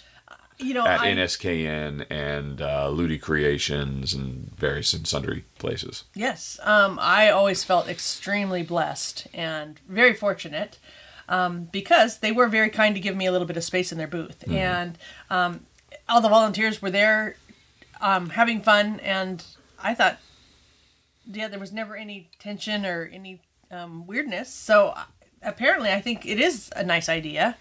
The volunteers did seem to be having a good time. They appreciated the some of the perks of it, which was that there was tended to be a little break room that they could go sit in that had nice treats and food and stuff. And of course, they got to, I believe, get a game from the publisher. Mm-hmm. Some of them were paid with the publisher's game. So I think it was beneficial to everybody. Okay. Tips for a first-time convention goer. Oh, wear good shoes. Would be good. Essen's hard because they don't have a bunch of tables, or they didn't when we were going anyway. Yeah. Set up for people to just sit down and play a game. You could find sometimes a little bit of space on the carpet to camp out and play a game. So I think, if you had couple of like camping stools and a little camping table, that might be a good idea. Oh, you mean those ones that you basically just fold down into... Sticks. Yeah, that's not a bad idea. Yeah. At all. But of course, that would limit the size of game you could play on a little camping table. Mm-hmm. But if you can't sit on the floor and do it, that would be maybe an idea. Yeah, I would just say don't expect to play any games during the day there. The reason you go to Essen Spiel is to be a consumer, to buy. And your biggest concerns are going to be how can you truck those games around? Where can you drop them off? Some people, that's another perk of, for many people, volunteering is, most of the booths that are a decent size have a certain amount of their floor space set up for, hey, this is where we keep our stock and people can sit down. We've got a chair in there. There's some snacks or whatever. And you can store your games that you've bought here. So you don't have to, once you've got 7 games and you can't physically carry them anymore, right, now I've got to make the 2-mile trek to my car and put them in there and then come back. So that's another huge advantage of being a volunteer, I think. I mean, that was always the case in the booths where you were staying, that by the end of the show, there were more games for other publishers than there were for the publisher because it was just all their volunteers were like stacking all their stuff up there. So, yeah, that's important. Yeah. Some people carry, they have the pulley wagons. Yeah, and that's generally frowned upon, although I always did it. But, if you're going to do that, do be careful because, a lot of people find that very obnoxious. Because, sometimes it gets really crowded and you are effectively taking up 2-person spaces in a crowd. Or even 3 people's space. But if you got to do it, you got to do it. You didn't have a pulley. You just had actually a hand trolley type thing. It was a luggage thing. It's a thing I pulled. True, but it wasn't an actual wagon. Because some people have wagons. Yep. But you just got a game bag this year that was pretty cool. Yeah, it's very cool. But and there have been times when I eventually switched to just using, like you said, a little. What do you call it? Hand truck, kind of a hand truck. Is that what it's called? It's like an L-shaped thing, and you just stack boxes on it. It doesn't have 4 wheels. It had 2 wheels. It was actually used for luggage. Yeah. What is that called? Luggage cart? Well, it's not a cart though. Luggage 2-wheel. That's just gonna get right. It's a folding luggage cart. A luggage cart. All right, they're apparently called luggage carts. So I had a luggage cart, but I wasn't putting luggage on it. Hold on for people who can see this. I wasn't putting any luggage on it. I was putting gigantic cardboard boxes because you could more efficiently fill them because there wasn't any rounded edges or wheels inside or anything like that. And I was dragging those around as fast as I could. Sometimes I would have 2 full boxes that if I went too fast around a corner, the whole thing would go flying. And I was always running around trying to pick up everything I could. Essen was always very stressful, trying to get all the games I was trying to get for a year. But, doing one of those is not at all uncommon. You see a lot of people, at least, I don't know, we haven't been for several years, but you used to see a lot of people doing that. Since Mario, I have come over to the browser. Let me suggest a better source of answers to these questions than us, because we went under very certain circumstances, is go to Board Game Geek, click, where is it? Forums, all forums, then scroll down to, it's on here somewhere. I don't know why Essen doesn't get its own. Under events, there is other forums. And about a month or maybe even 2 months before Essen Spiel, come here and you will find people talking at great length, giving all kinds of advice about all the questions you're asking. You will find publishers posting here saying, we're looking for volunteers. Can we get any volunteers? Here's what we offer. This is where you want to be about 2 months before Essen Spiel. Oh, actually, look, there is a sub folder now. Didn't used to be. There's a subfolder for Spiel. here's a bunch of public hotel, public transport. Here's a whole thread with hundreds of people offering advice. And I guarantee you will find publishers here looking for volunteers. You will find other showgoers giving their best advice, etc., in the Spiel sub-forum of the convention's event forum on Board Game Geek. This is the answer to all your questions. But we will continue to try to and fail to answer your questions as best we can. But apparently Jen just had to stop because her phone beeped or something. I'm paying attention. I'm right What was here. it? Was it anything important? No, nothing important. Alrighty. Let's see. How was our first experience? Well, you won't find out about that in the forum. So, which was our first? Was our first was when we were still in the bongo, right? I'm pretty sure it thinking was. it was even before you started doing Rahdo. Yeah. Went over? Yes. Yeah. We were just board game fans. Rahdo wasn't going to start for another probably 2 or 3 years. And, we had a good time. Yeah, we wandered all of the halls. I don't even think we made it through all the halls. Mm-hmm. But I can remember sitting down and playing games with publishers. Yep. Being in the artsy area, there's loads of fantasy art and posters and interesting things like that as well. Yeah. And being just exhausted. Yeah. At the end, there was a lot. Yep. And then and I had to make several trips out to the van, wherever it was. See, I think we were parking there, but at the end of the night, we drove someplace else that was fairly far away. You had found an actual campground that was far away. I mean, you're right. I remember, there was a special place we had to park during the day in that parking structure that was a fair distance away. But then we did not sleep there. We slept at a campground. Oh, all right. That was, But anyway, we had a great experience. I think did we go back again a second time? I think I think the second time you went back alone, and that might be that one that you're talking about. Yes, that is what I was thinking. Yep. And then the third one was when we started Rahdo stuff. Yeah. Okay. Mario continues, I'm feeling very strongly about working part-time during the fair. Since I'm planning to go alone, I think it would be great to have more natural connections through a booth with people other than trying to squeeze myself into a table with random people. Oh, yeah. I think... Yeah. I have never heard anybody say anything but positive remembrances of volunteering at booths. Obviously try to do it for a company whose games you like, obviously, so you can be a little bit more passionate about it. But yeah, I think it's a genuinely good social experience, and it does have a lot of perks doing it. Yeah, I mean, our friend Leva has done it at every convention we've ever been at. Yeah. And she must continue to do it because she finds it rewarding. Yeah. I mean, she's an engineer. She can afford she doesn't need to do that. I think she does it for fun. Yeah. Not to try to save money or anything like that. So yeah, I think that's a great idea. And again, your best bet is not going to be me. It's going to be that forum. You're going to be able to get all the answers to all your questions. Again, you just hit there a couple of months before the convention and start, subscribe to that forum. So anytime a publisher posts saying we're looking, you'll get a notice for that on Board Game Geek. You can jump on and be the first to grab it if it's one you really like.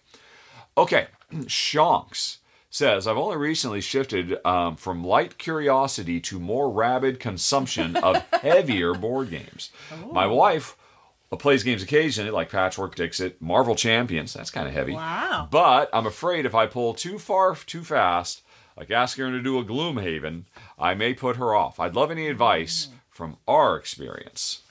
Wow. Marvel Champions is pretty heavy. It's so heavy that Jen pretty much refuses to play it with me now.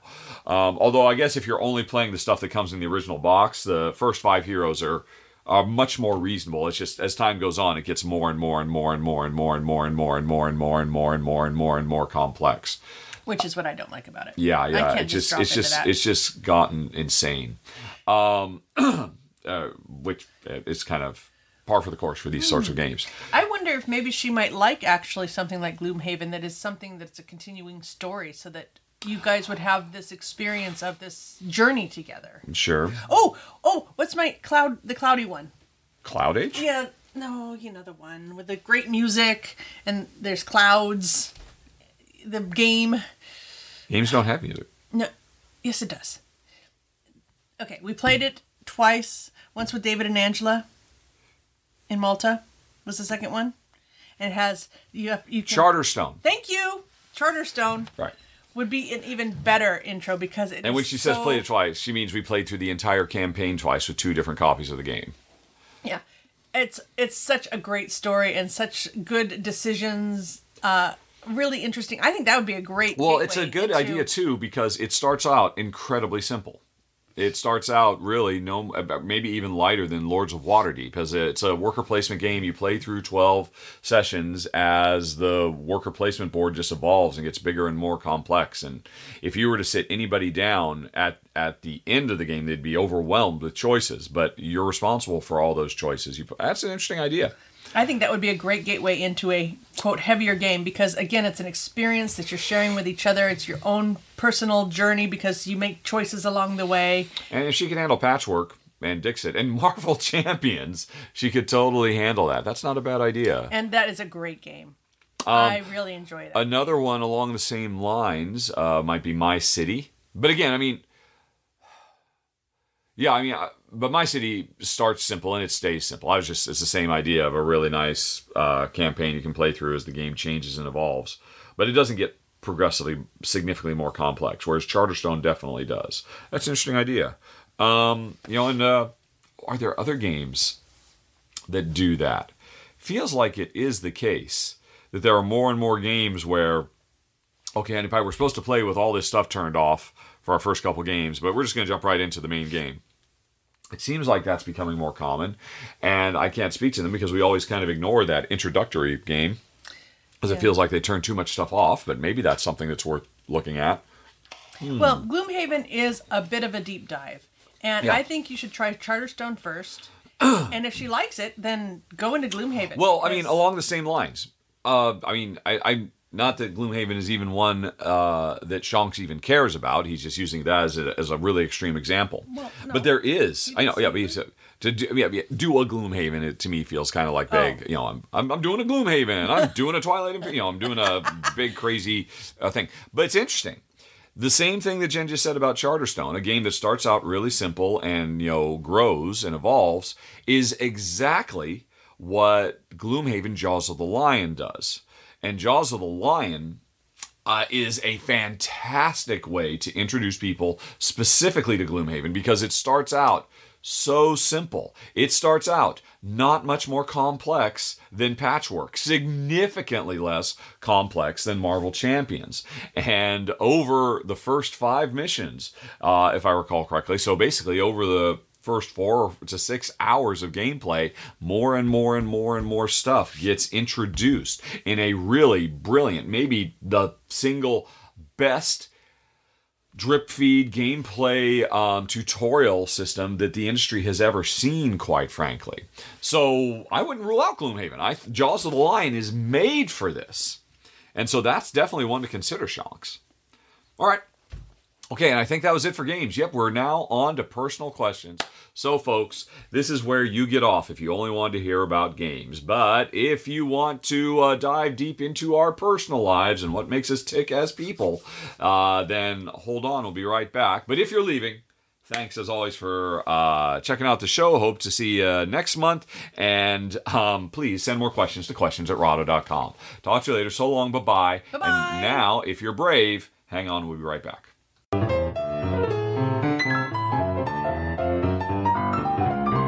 Okay, folks, let's get to those personal questions. First of all, a couple of games that Jen has nothing to say about. Both Alan and Jack ask, did you give Star Wars Andor another chance? It's the same writer as Rogue One, and it's worth the build-up. It's got the best writing and acting of any Star Wars TV show, very emotional. That was from Alan. And then Jack continued, a little while ago, I think on a previous Rahdo Talk Through, you seemed ambivalent, even bored with Andor. I just heard on your Games Coming Soon, you completely flipped and were jumping out of your seat to watch the final episode. When did the change happen? I assume you finished it by now. And then he had a few more questions. How do you feel about the season as a whole, and what were your favorite moments? Spoilers welcome. I assume you'll stick that at the end. I will stick that at the end. We'll do some spoiler stuff for Andor at the end. But otherwise, to hit Alan and Jack, yes, I did go back. I always said I would because people just kept saying it's so amazing. And it wasn't just people in the podcast comments. It was people on the live stream Q&As were constantly bombarding me with you got to try it. You got to try it. And I was seeing, constant video essays about it on YouTube. It just seems like everywhere. Okay, I'll give it a go. And I finally buckled down and made it through the remainder of the first episode, and honestly, it was just the first 15 or 20 minutes of the first episode that turned me off. Because by the end of the first episode, like the dog peeing on the robot in the street at the beginning, it's like, oh my god, this is so trite, and this is so predictable, and like, ugh, this just feels like all the other Star Wars things, just with the grind turned up to 11. And I mean, it started off weak, but by the end of the first episode, it got very, very good, and it just continued to get better and better and better. What I have consistently liked most in all of the Star Wars TV shows is less the focus on the heroes and more the focus on people, working within the machinery of the Empire. All the shows have had a little bit of that, and those have always been by far the most interesting parts. All the stuff with Bill Burr in Mandalorian was amazing, and I would have much rather had the entire show follow Bill Burr than The Mandalorian. And of course this show, literally 50% of this show is talking about how souls get crushed in a fascist machine. And I thought it was absolutely amazing and engrossing, and obviously very germane to the world we live in today, and was fantastic. But unlike all the other shows, all the stuff with Andor himself was much more engaging. He was...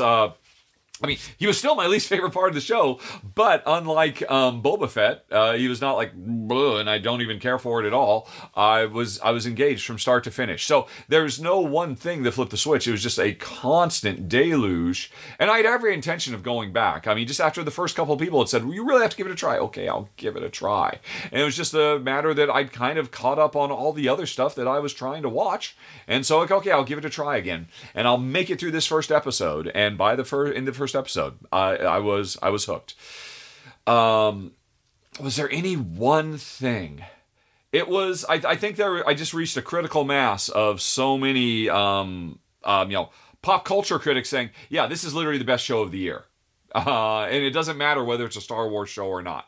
I'm not saying it's the best show of the year, but it's probably, it's certainly in the top 10 best sci-fi shows I've ever seen in my life. It is potentially the best, probably still, I'd still give it to The Last Jedi as the best thing that's ever been produced under the Star Wars banner, but it is either the best or the second best, depending on how...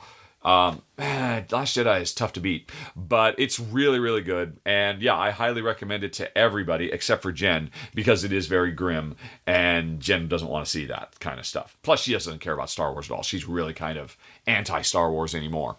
Let's see. But for the rest, we will circle back at the end, folks, after we do the rest of the personal questions, and we look at pictures of dog, and Jen gives her words of wisdom. I'll talk about, what was it? My, what did I think of the season? What were my favorite moments? All right, I'll get to that at the end. But anyway, Honey Pie, you can put your phone down, because it's that time of year. Bring on the retrospection. Oh, dear. Questions for Otto and Jen from Jack. Ooh. Top 5 movies, top 5 TV shows, and for Jen, also top 5 books. I know it's been a particularly hard year for both of you on a personal level. I hope you found comfort in each other and the support you receive from others. Have a Merry Christmas. Thank you, Jack. That's the best Jack attack. Okay, so that is tough to do. Honey, if you want, I can go on ahead and pause so you can gather your thoughts and think about stuff. Right off the bat, can you just think, yes. Because those are arguably the best. If there's one that just jumps right out at you on a gut instinctual level, then that's got to be one of them. So, well, we watched 2 movies recently that were absolutely fantastic. Alrighty. So, we enjoyed, what was the Jack, I don't want to say Jack Ryan. It's not Jack Ryan. It's, Ryan Reynolds, Will Ferrell thing we just watched. Spirited. Splendid. I can never remember the name of it. But anyway, Splendid was great. And the Jack Project, or what was that? Right. You really liked the Adam Project.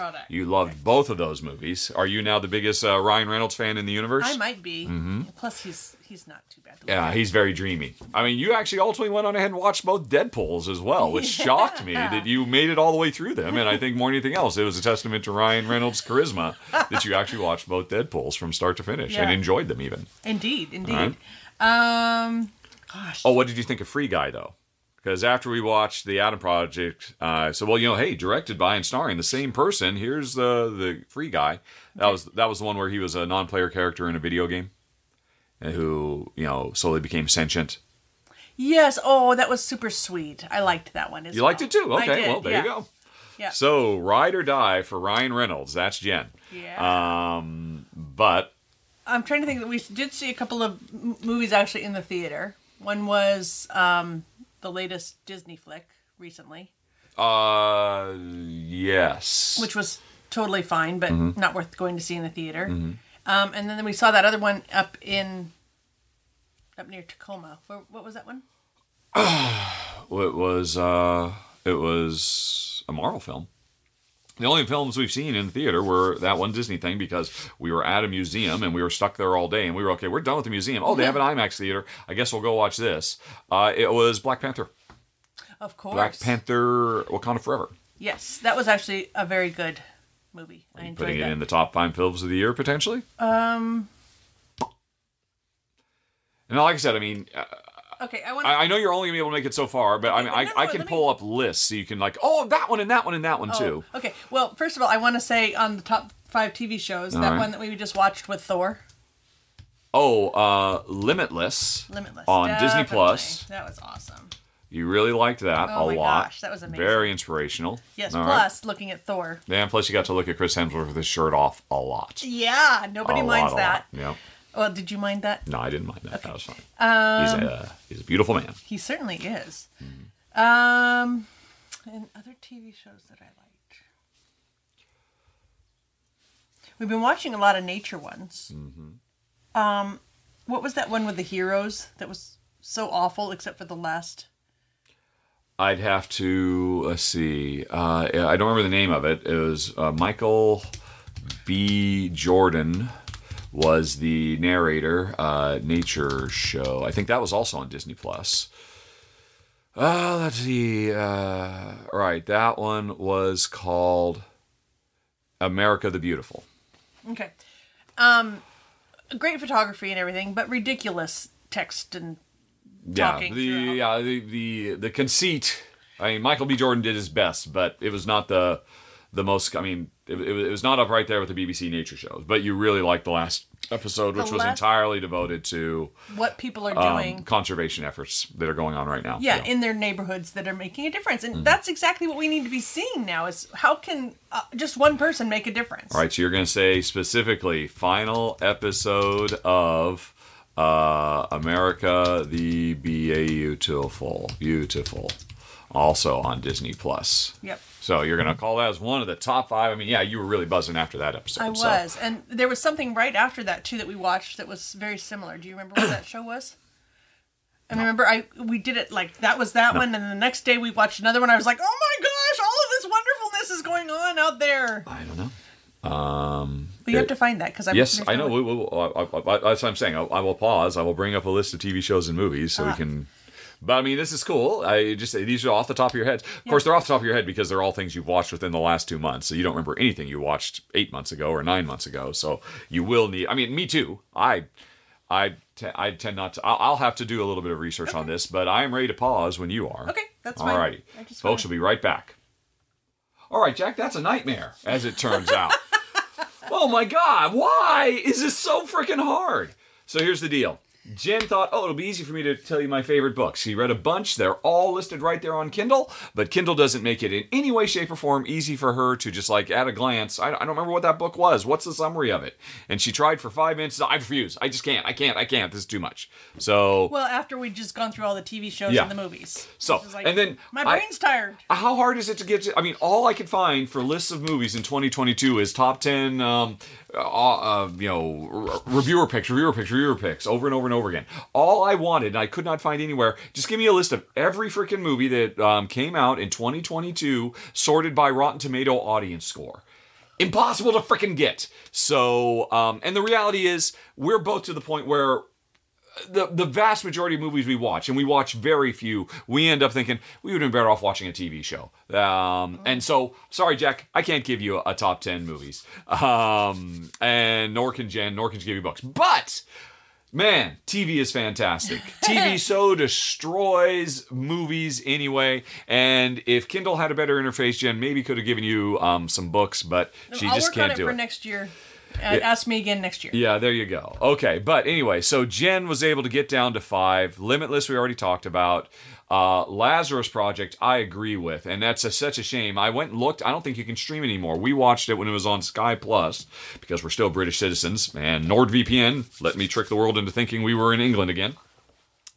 Best science fiction TV show maybe ever. Yeah, certainly really good. Best time travel story ever done in human history. So incredibly amazing. Yep. And just a tiny little show that is almost impossible to find now. I thought for a while it was going to get picked up by Amazon Prime, but I couldn't find it. So I'm very sorry about that. And honestly, I don't want to say anything other than just how amazing it is, because I wouldn't want to spoil a single second of it. Nope. It's great. It's absolutely insane. I'm so glad we stumbled across that. Jen really loved The First Lady, which was, I think it was 6 or 8 episodes, paralleling the lives of Eleanor Roosevelt, Betty Ford, and Michelle Obama, and their time before, in, and after office. Actually, It wasn't much about after office, just before and in office.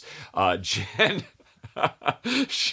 really, Darby and Joan. Oh, it was just fun. Darby and Joan is it's Australian, isn't it? Yeah. Or is it New Zealand? I think it's Australian. It's an Australian murder mystery show, whodunit thing. No, but not murders. It's just, most of the time, I think there was one murder they investigated, but for the most part, they were just simple, really inconsequential crimes. There is the overarching Yes. death that is... There's, it's a show about a couple of retirees who bicker, and because of a weird quirk of circumstance, an ex-cop and an she was a teacher, wasn't she? No, an ex-nurse, an ex-cop and an ex-teacher just drive around in an RV solving minor crimes. Yep. Because wherever they show up, there's a crime that needs to be solved for no reason. Well, there was some overarching story that did tie it all together. It was a very silly show. It was just nice, and I liked it. It was very RV charming stuff. and pleasant. And of course, we're into RVs now, and made us really look long and hard at Jayco RVs. And Greta Scacchi and Brian Brown, former, successful movie stars, switching to this weird little Australian TV show that Jen absolutely adored. Well, I wouldn't say absolutely adored, but I enjoyed it very much. You put it in your top 5, and you left a lot of other stuff off to put it here. That's true. So yeah, you absolutely adored it. Yes, there's just nothing wrong with a bit of harmless entertainment. Escapist, silly fun. Yeah. Which again, I forget, was it on Acorn, I think? So, and Acorn isn't hard to watch, again, if you use a VPN to trick in and think you're in Australia. And then Rings of Power. Jen said, that's got to be on there. Yes, all right. Of course. And so, of those, I would put Lazarus and maybe Rings of Power in my top 5. I don't think Rings of Power made top 5. Top 10, sure, but not top 5. And Limitless was great. And The First Lady was fantastic. And Darby and Joan is charming. But anyway, I can't do it. I knocked myself down to 10. And I'm already cheating because Lazarus, if I had to, would be on my... So I'm really looking at like 12. But and I'm also cheating because I'm just putting all the Marvel shows under one umbrella. Miss Marvel, everything that Marvel did, the holiday special, they were all great. I loved them all. But anyway... House of Dragon is amazing. Andor is amazing. Peacemaker is amazing. Severance is insanely amazing. But then also, I don't know if I should put the first episode of The Old Man was so good, but The Old Man was so good all the way from start to finish. Jeff Bridges in peak Bridges form. The Patient was just riveting. The After Party just made me smile. I literally have, whatever, stuck in my head right now, and it'll be stuck in my head for days just because you made me think about the After Party, Jack. Somebody Somewhere was incredibly warm and touching. Highly recommend it. I think that was an HBO show, if I recall correctly. And Kunk on Earth, I just love Philomena Kunk anytime she does something new, and Kunk on Earth was maybe the best she's ever been. So, there we go. That's more than 5. No movies, no books, but we made up with more TV shows because TV is now by far the dominant form of entertainment. I want to go back to my movies, though, that I did love. You did think of one? What's those two? Yeah, Spirited and... The Adam Project. And The Adam Project. You love both of them. I mean, and honestly, we've probably watched a dozen or somewhere between 1 and 2 dozen movies over the course of the year. Yep. And the vast majority of the time, Jen's like, oh, why did we even watch that? And I'm like, hey, we can stop halfway through. And so those really stood out to you as well because you love them so much. Yes. Those would go on my can watch this Of all every time year. kind of I mean, movies. Spirited or whatever that one was. That's going to be every year for Christmas. Yep. I wouldn't be surprised if we watched it again before the end of this year. Probably will. That was awesome. Yep. Ripples. Yeah. Alrighty. Let's see. So, moving right along to Joseph. How do you feel about media made by highly problematic creators? For example, if you found out one of the designers of your favorite game was a blatant racist, could you enjoy the game? Personally, I have a hard time enjoying anything if I know the creator is severely problematic. How about you? How about you, Honey Pie? That is difficult. That is difficult because sometimes the thing that redeems somebody is, let's say, their work. Mm-hmm. And maybe they've provided something wonderful to the world, and they personally aren't that great, but yet they have contributed something wonderful. So I don't know. I suppose it's on a case-by-case basis. And part of the problem with social media is we know a lot more about people than we used to. Mm-hmm. You know, that has probably been an issue since time began. Immemorial. Yes, exactly. So I think actually maybe deeds count more than words in this particular instance. Well, I mean, it's interesting. A blatant racist, no. An apologetic racist, somebody who actually reckons with their problematic behavior, publicly acknowledges, well, yeah, I was on the wrong side of whatever it might be, and I'm going to try to do better. I am very quick to forgive and give a second chance to. And to recognize frankly. that there's growth. Yeah, and I mean, hey, I essentially got canceled 2 years ago, and I recognized the mistakes I made, and my audience, by and large, was ready to forgive me when I looked deep and took away lessons, and I think I came out of it as a better person as a whole. So I'm inclined to extend that same grace period. I mean, I had to deal with this when I was a teen, and I realized, my favorite band of all time, the Beatles, their lead singer is a wife abuser, and he admits it in a song. The first time I heard John Lennon say, I used to be cruel to my woman, I beat her and kept her apart from the things she loved. Man, I was mean, but I'm changing my scene and I'm doing the best that I can. And he did many interviews about that over the year, about how he literally beat his spouse, and he got into fights all the time, and yet he's one of the responsible for some of the greatest art humanity has ever created. I'm a Beatles fan, and so but again, he reckoned with that. I mean, he openly admitted, yes, this is something that's a dark stain on my soul, and I am trying to do better. And it's why I push so hard for peace, because I know what's at at the cornerstone of my heart. And and so I still love Beatles, and I can sing along to that particular verse because that's him acknowledging that he's been a terrible person and that he is trying to do better. So if I see that from a creator, I'm willing to give them a lot of leeway, quite frankly.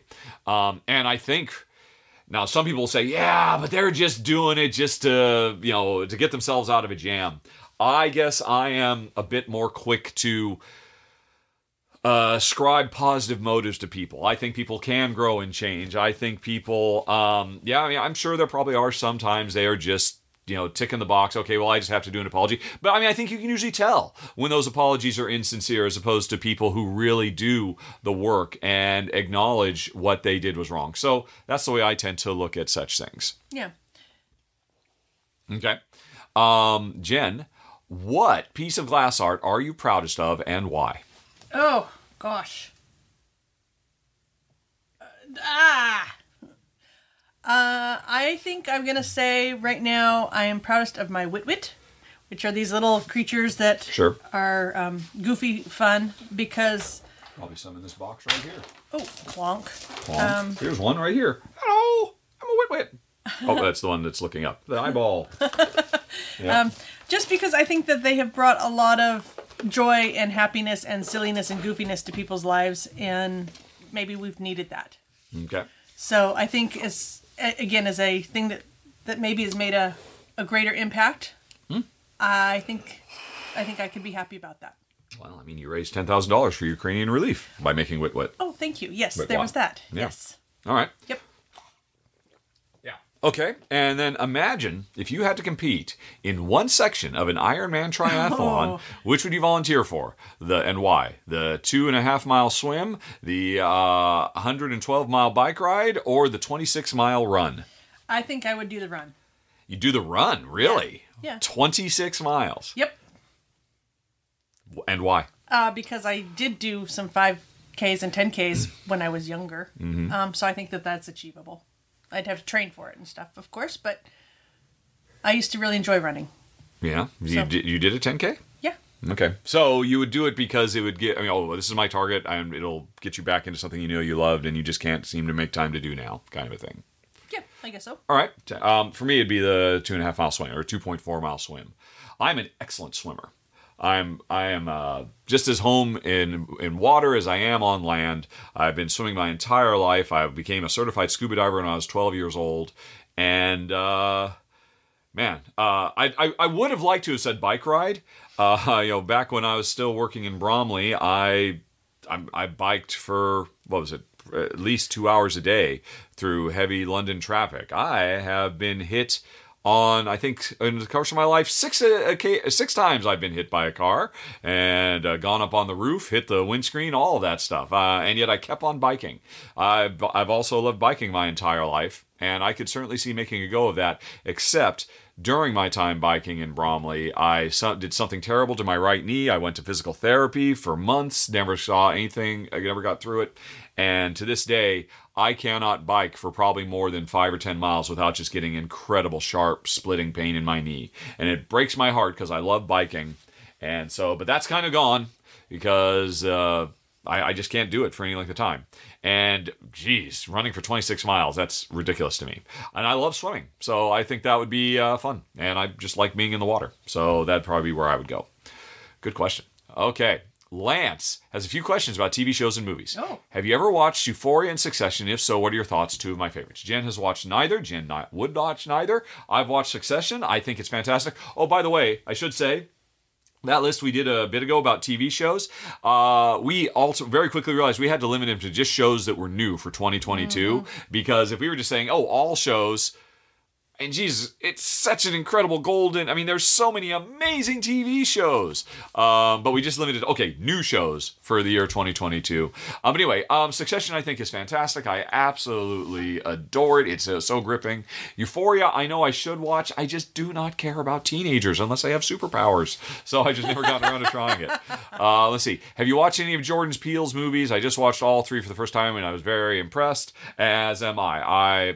I've seen them in the order they came out. Get Out, and what was most recently Nope, and what was the interim one? Was it Us? Yeah, I think it was Us. They were all great. I think Get Out is the strongest of the 3, although boy, Nope was such a... If you get a chance to watch Nope knowing nothing about that movie, go in. Try to avoid knowing anything about that. That just... was really, really clever. And Us was great too, but Us, I think, really was a bit more of a stretch. It was like, okay, yeah, the individual moments are amazing, and the performances are great, and, what it says about society, but this doesn't really add up. This doesn't physically make sense that these things could actually happen. So it's a great ride, but, I loved them all, but I think it's the weakest of the 3 because... Again, I wouldn't want to spoil anything. Don't go into Us knowing absolutely nothing, if at all possible, because these movies are full of whoa, I did not see that coming, and I wouldn't want to spoil any of that stuff. Alrighty, what are my thoughts on Get Out, Us, and Nope? Oh, you wrote them down. I didn't have to remember their names. Anyway, I just gave you some thoughts. I've seen all of them. I think they're all great. I can't wait to see what he comes up with next. Just absolutely amazing. How did the Key and Peele guy turn into this guy? Incredible. Alrighty. Shonks is back asking Space Quest or King's Quest. Right, this was a quick one. We didn't have any personal questions, folks. I thought we were going to spend more time on movies and books until we realized, we just give up. Space Quest or King's Quest. I have played neither of them, Shonks, quite frankly. I know they're old Sierra, I believe they're Sierra point-and-click adventures. I was never really into the Sierra Games point-and-click adventures. I was into the LucasArts stuff. So the LucasArts stuff, the best one by far has to be Full Throttle of all time. And then probably Indiana Jones and the Fate of Atlantis. And then, yeah, I know I probably should give, was it Maniac Mansion the top? No, but it's got to be Full Throttle. Just as to side swap. Okay, and that's it for personal questions. Not very many, folks. We need those questions. The questions at raw.com. But that's okay. We're now moving on to Jen's Words of Wisdom. From one of my favorite authors of all time. I have read probably half of all Steinbeck's books back when I used to read a lot, and I hope to do it again someday in the future. But in the meantime, Jen found this and thought of me and sent it to me, and so she says, you should read this, and I'm going to read this. Only in laziness can one achieve a state of contemplation, which is a balancing of values, a weighing of oneself against the world, and the world against itself. A busy man cannot find time for such balancing. We do not think a lazy man can commit murders, nor great thefts, nor lead a mob. He'd be more likely to think about it and laugh. And a nation of lazy, contemplative men would be incapable of fighting a war unless their very laziness were attacked. Wars are the activities of busyness. John Steinbeck. So are you pro laziness, Honey Pie? I'm very lazy. Yes, I think that's the ultimate reason to be lazy. Yep. I think one could make very strong pushbacks that in a nation of laziness, you'll get fascism pretty soon too, because war for war's sake is not great, but war to ensure freedom. I don't know if I agree with the great man, but boy, I still did love his books back when I used to read a lot. Okay, time to move on to dogs. We have one dog from Shonks, who include a pic of a pooch for our perusal. Morgan is our not-so-little one, a Staffordshire Terrier. Staffy, as they're known. The rescue poor girl was afraid of the world when we got her, and it took us almost a year to get her to give a little woof. Treats helped. She just enjoyed her first snow as we recently moved from Florida to Vermont. I would include a pic of her in it, but I ended up capturing her first snow poo. So I figured this picture was cuter. She loves the snow. I wish more people knew just how sweet, kind, and loyal pit bulls can be, and look at that. Oh, she's lovely. Oh, is she wearing a sweater? Oh, I thought she said, yep, yeah. They've matched her. I know, yes, a stealth sweater. And then a whole bunch of games in the background, too. Yep. There's Mars, I assume that's the dice, the card game, and man, I can't read those games. That's a very but that's not, Life! The game of life, right next to Terraforming Mars. But, yep, that, was it Morgan? Yep. Yeah, Morgan. That is a cutie patootie. Yes, and yeah, pit bulls, I mean, they're so wonderful and loving, and I know they get a bad rap, and yeah, there have been some people who abuse their dogs and turn them into monsters because the people are monsters, but, that is not their natural state of being. No, they used to be the nanny dog. Really? Yeah, they were actually used to watch children and stuff in like the 1800s and 1900s in England, at least. Wow, I did not know that. Yeah. Because they're so insanely loving and affectionate. And very patient, and they don't mind children climbing all over them and all that sort of thing. Yep. And then some assholes bred them to fight and then it became a societal thing, a few bad events, but man, she is a sweetheart. Okay, and folks, we have now made it to the end where I'm going to get back to Jack, who wants to know favorite moments from Andor. Spoilers welcome. Jen didn't watch the show, so she is leaving. Say goodbye. Say goodbye. All righty. Thank you, everybody. Happy holidays. Yep. And I'll move the camera back over here. Although I'm not really going to spend too terribly much time on it. Favorite moments. Well, of course, I mean, the action was all fantastic. All 3 action scenes. By the way, folks, we're full on. I'm not even gonna say spoilers. Once again, this is only for people who've watched the show. But yeah, I mean, obviously, amazingly staged action sequences. Made all the more powerful because they weren't trying to. Okay, we got to make sure we have our action scene in every single episode. Nope. We'll just build up for 6 episodes to have an entire episode-long action scene. Let's see. So of the 3 big, the heist, the jailbreak, and the revolt. Right? Those are really. And maybe was there any other action, Star Wars action at all? I don't think so. Which one did I like the most? Boy. Probably the heist, because I think I was most invested in those characters. And that's not to say I wasn't super invested in Andy Serkis and but I think we got to really get to know the characters involved with the heist a lot more than we got to know the prisoners. I couldn't tell you the prisoners' names, but I was able to tell you the members of the heist names.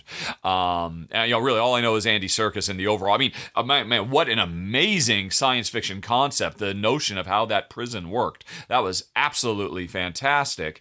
And it was great for. I can't even think of Andy Serkis' name. Of course, I watched it 2 weeks ago, a week ago. So I've already started forgetting names because I watched too much TV. But I would say everything to do with the heist was absolutely fantastic, including, of course, the special effects related to the whatever they called that meteor shower.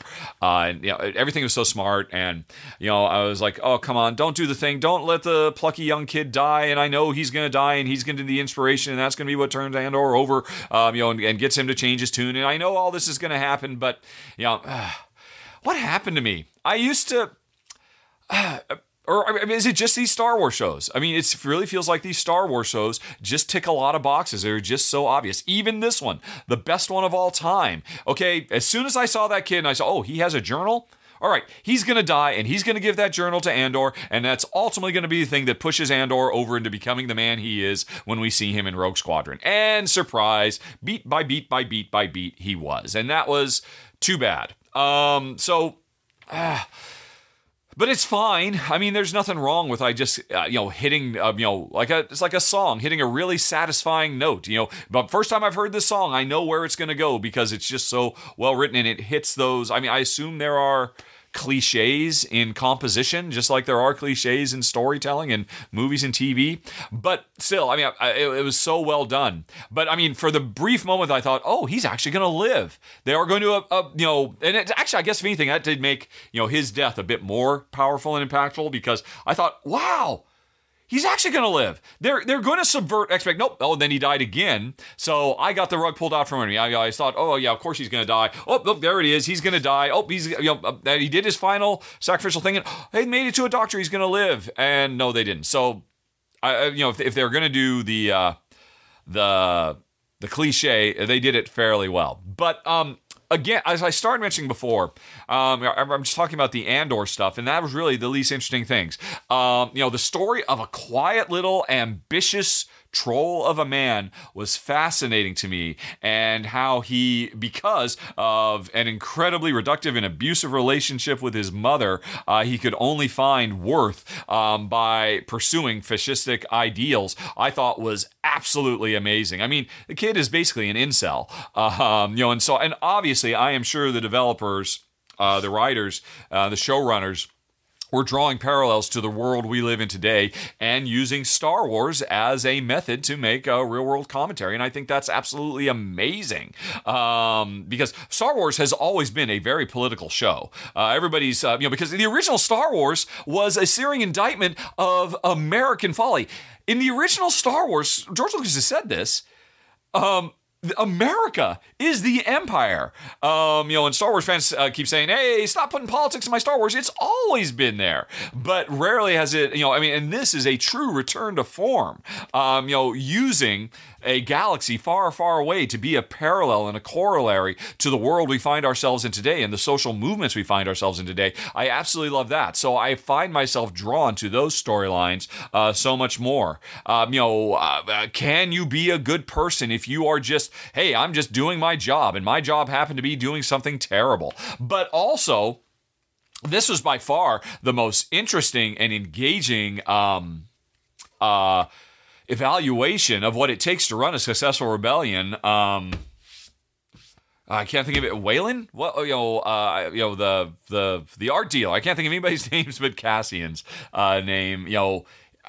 His big speech on the bridge was absolutely amazing. What have I sacrificed? Where he engaged in a little bit of self-pity, but that's what everybody goes to, and it was an amazing speech. But I found much more interesting, when he's talking to Saul Guerrero. I remember that name for some reason, even though I've never seen a single episode of the animated shows.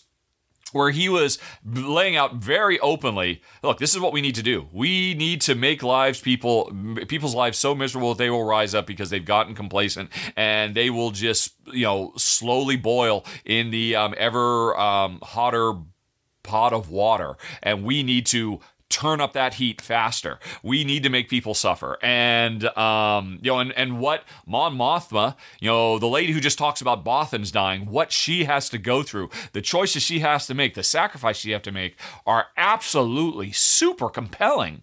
I don't know why I'm being vague. I feel like I still need to be somewhat vague, but I mean, that stuff was phenomenal. And Cassian Andor, he's very well done too. What's the actor's name? Diego Luna. He's a good charismatic actor. But again, I feel like I understood what was going to happen with that. I mean, because I know where he ends up. I know he becomes somebody willing to do anything, willing to die for the cause, and that's not where he is at the beginning. So I know what his journey is going to be, and as soon as I see there's a journal, I know that's going to be a big part of it. I still do think it's amazing. The final words of the show, wasn't it? Kill me or take me in. That was really well done. But I mean, honestly, he's still the least interesting. But I say that unlike Boba Fett or The Mandalorian or that wasn't true. Obi-Wan Kenobi was the best thing about the Obi-Wan Kenobi show because Ewan McGregor was just so absolutely amazing. But even still, I found the storyline of the girl whose name I cannot remember, or her character name, but I found her growth and relationship with Darth Vader and with Obi-Wan and the brief détente they had. Those are always the best things about that show too. I want to call her number 3. Was that what she was called? Did she have a name? So that's always been the best. It was the best stuff here. And there were so many interesting moments. And really, it was just that first 15 minutes where it's just, oh my gosh. Okay, yes. First, we're in a grimy city. Then we're in a brothel. Then we're in a dark alley. Then we're on a grimy, muddy street. Then a dog is pissing on a robot. And it's like, just compounded moment after moment after moment that this is just grime porn. And is this just going to keep going? Why am I going to watch this? Why am I going to spend any time on this? When the dog, if the dog had walked up and actually licked the robot, I would have, well, I didn't expect that. Okay, maybe that's saying even a rose can grow in the mud kind of a thing. But nope, they said, okay, let's just keep on grinding things down. I did really like the robot too. That's an interesting thing that always is ignored by all of Star Wars, that Star Wars basically has state-sanctioned slavery, and everybody's fine with it. Even our brave heroes are fine with it.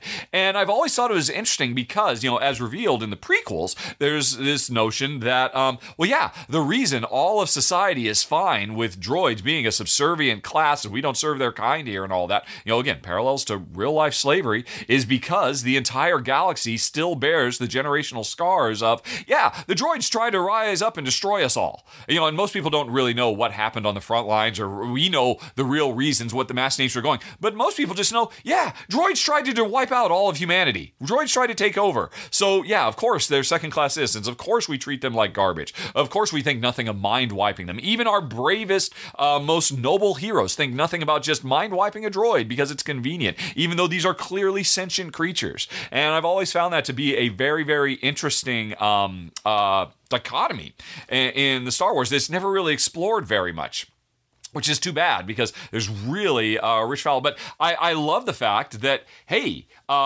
here is, probably more than any other time we've ever seen in Star Wars, a droid that characters have real emotion for, and the droid expresses emotion too. And I thought that was actually beautiful, and the fact that it stutters and all that. And it reminds me how stupid it is that R2-D2 can only speak in clicks and whistles. There's just no logical sense to that whatsoever. It's just a dumb thing that they did, and it just doesn't hold up to scrutiny. But regardless, it doesn't matter. So I really like the robot and the way it was handled, and how obviously it was. Oh man, I can't think of any names today at all. Even though I should totally remember the moms. Fiona Shaw.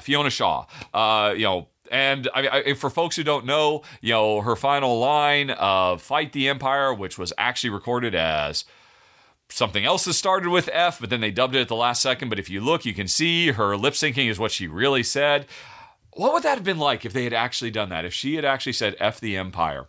That would have really taken you out of the moment. I think they probably made the right choice. I mean, I get it, and I agree with the sentiment, but we've never heard real word, other than damn or I'll see you in hell. That's the most we've ever heard. So to hear an F-bomb in the middle, I think it probably was the right idea. Their heart was in the right place, but it just would have really kind of derailed the scene to hear a character say, I'm still trying to keep this a family-friendly show, as did they. Although, man, Andor is not a family-friendly show. I think Andor is really the first time we've ever had a Star Wars property where adults can't really watch this with their kids, thinking that their kids will enjoy it as much as they do. And I think that's absolutely fantastic. I mean, Andor is the closest Star Wars has ever gotten to what I've come to expect from Star Trek, quite frankly. In that it does use its, it's a mature adult show that is not just trying to sell toys and just tickle your pleasure centers with lots of big special effects laden space fights. I mean, over the entire show, 12 episodes, we have 3 action sequences. They're all very long and they're all very impactful. But yeah, it's absolutely fantastic. Let's see, anything else of note? Yeah. I just would have been happy if the entire show had been sent in Coruscant. I still want that. I want, Lives Under the Empire. I want more stories of that Star Wars. But anyway, there were a few random thoughts off the top of my head for you, Jack, and for anybody else who made it this far. Andor is fantastic. I still do think I have to give the nod to Last Jedi. For a variety of reasons, which maybe we could talk about another day.